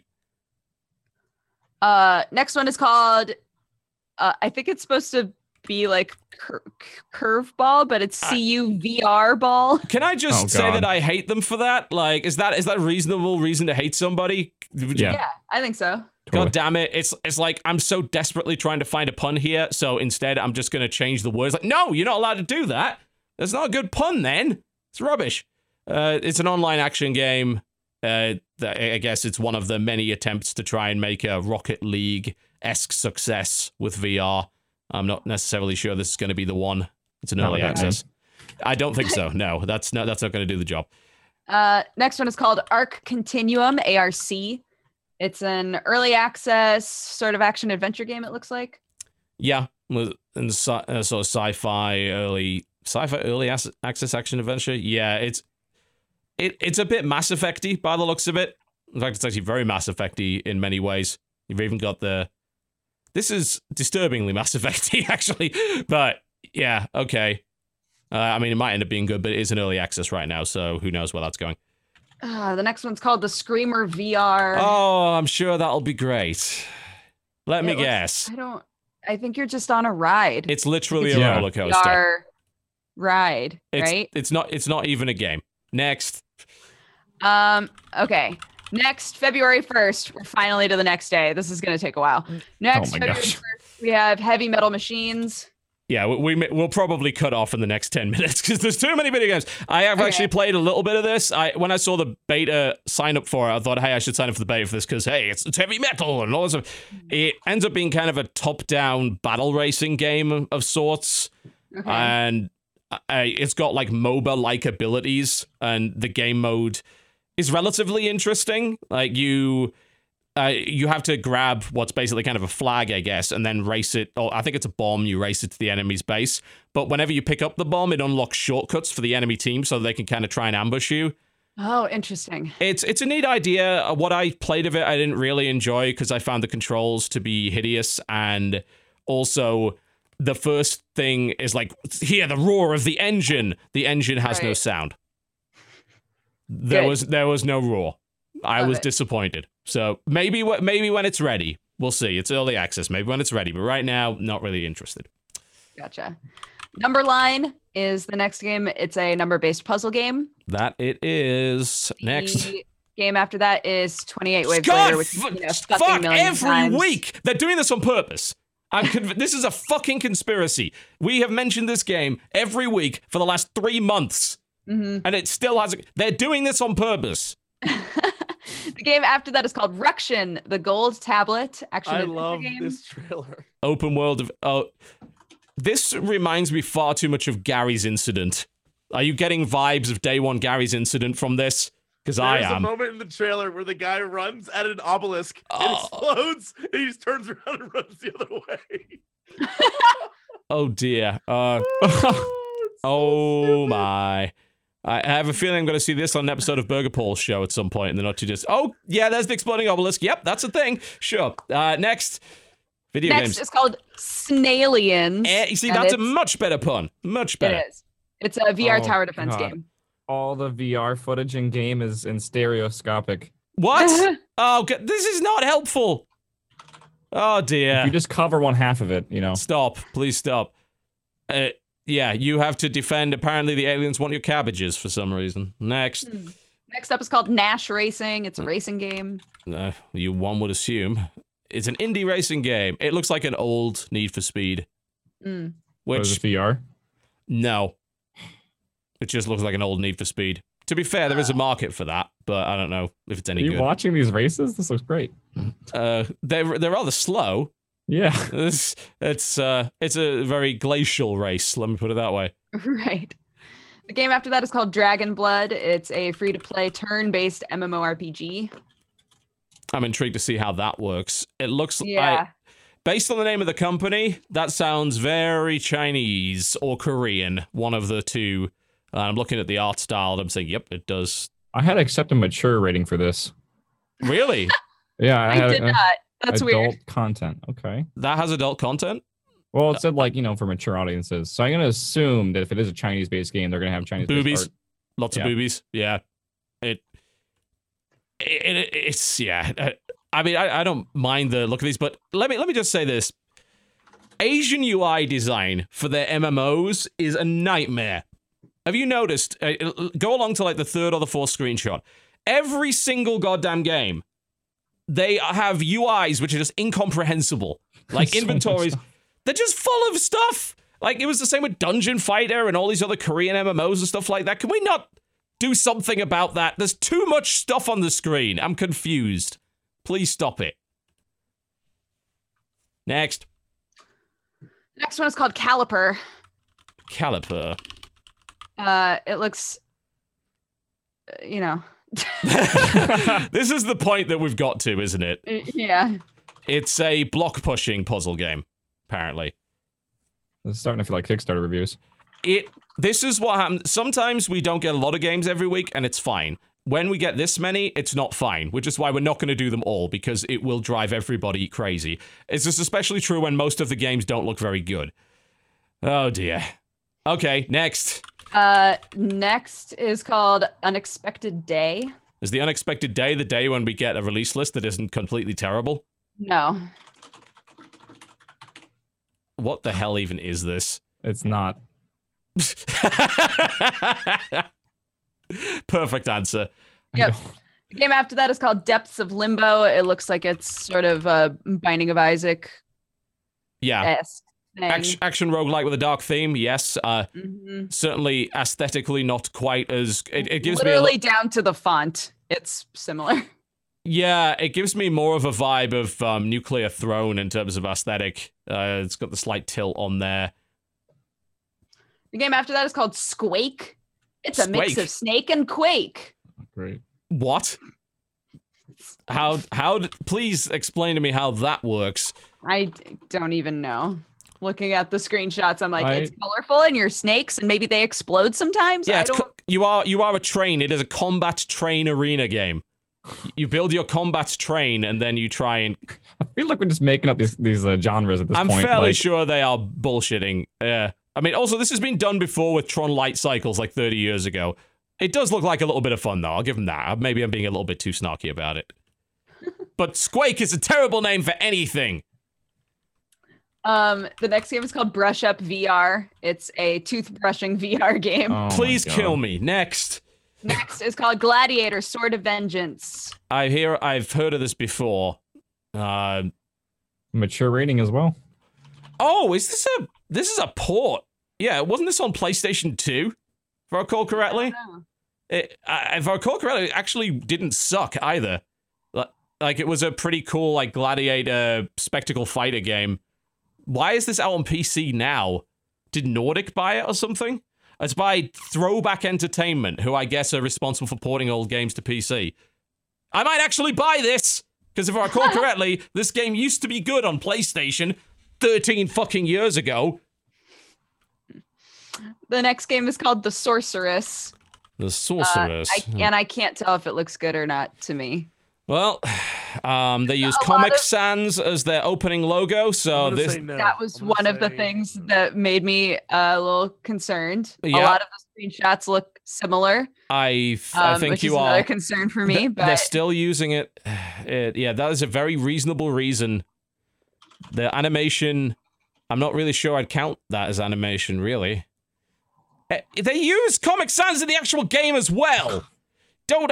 Why is your combat text Comic Sans? What is wrong with you? Stop. I don't know. Next. Fergus the Fly. There are traps, enemies, and riddles. Help Fergus the Fly save its life. I want it to die. I have no Should we- sympathy for it. Do we keep going? Should we just skim this and see Guys. All right. what? Please The let us. next day. Sure. Apparently, he's found something that might be entertaining. Okay. No, Cool. no. It's not, is The it? next He lied. on February 2nd, there are on this list exactly 7 hidden object games in a row. Fuck! Steam All right, is guys. dead. Thank you so much for watching the Co-optional podcast. Yeah.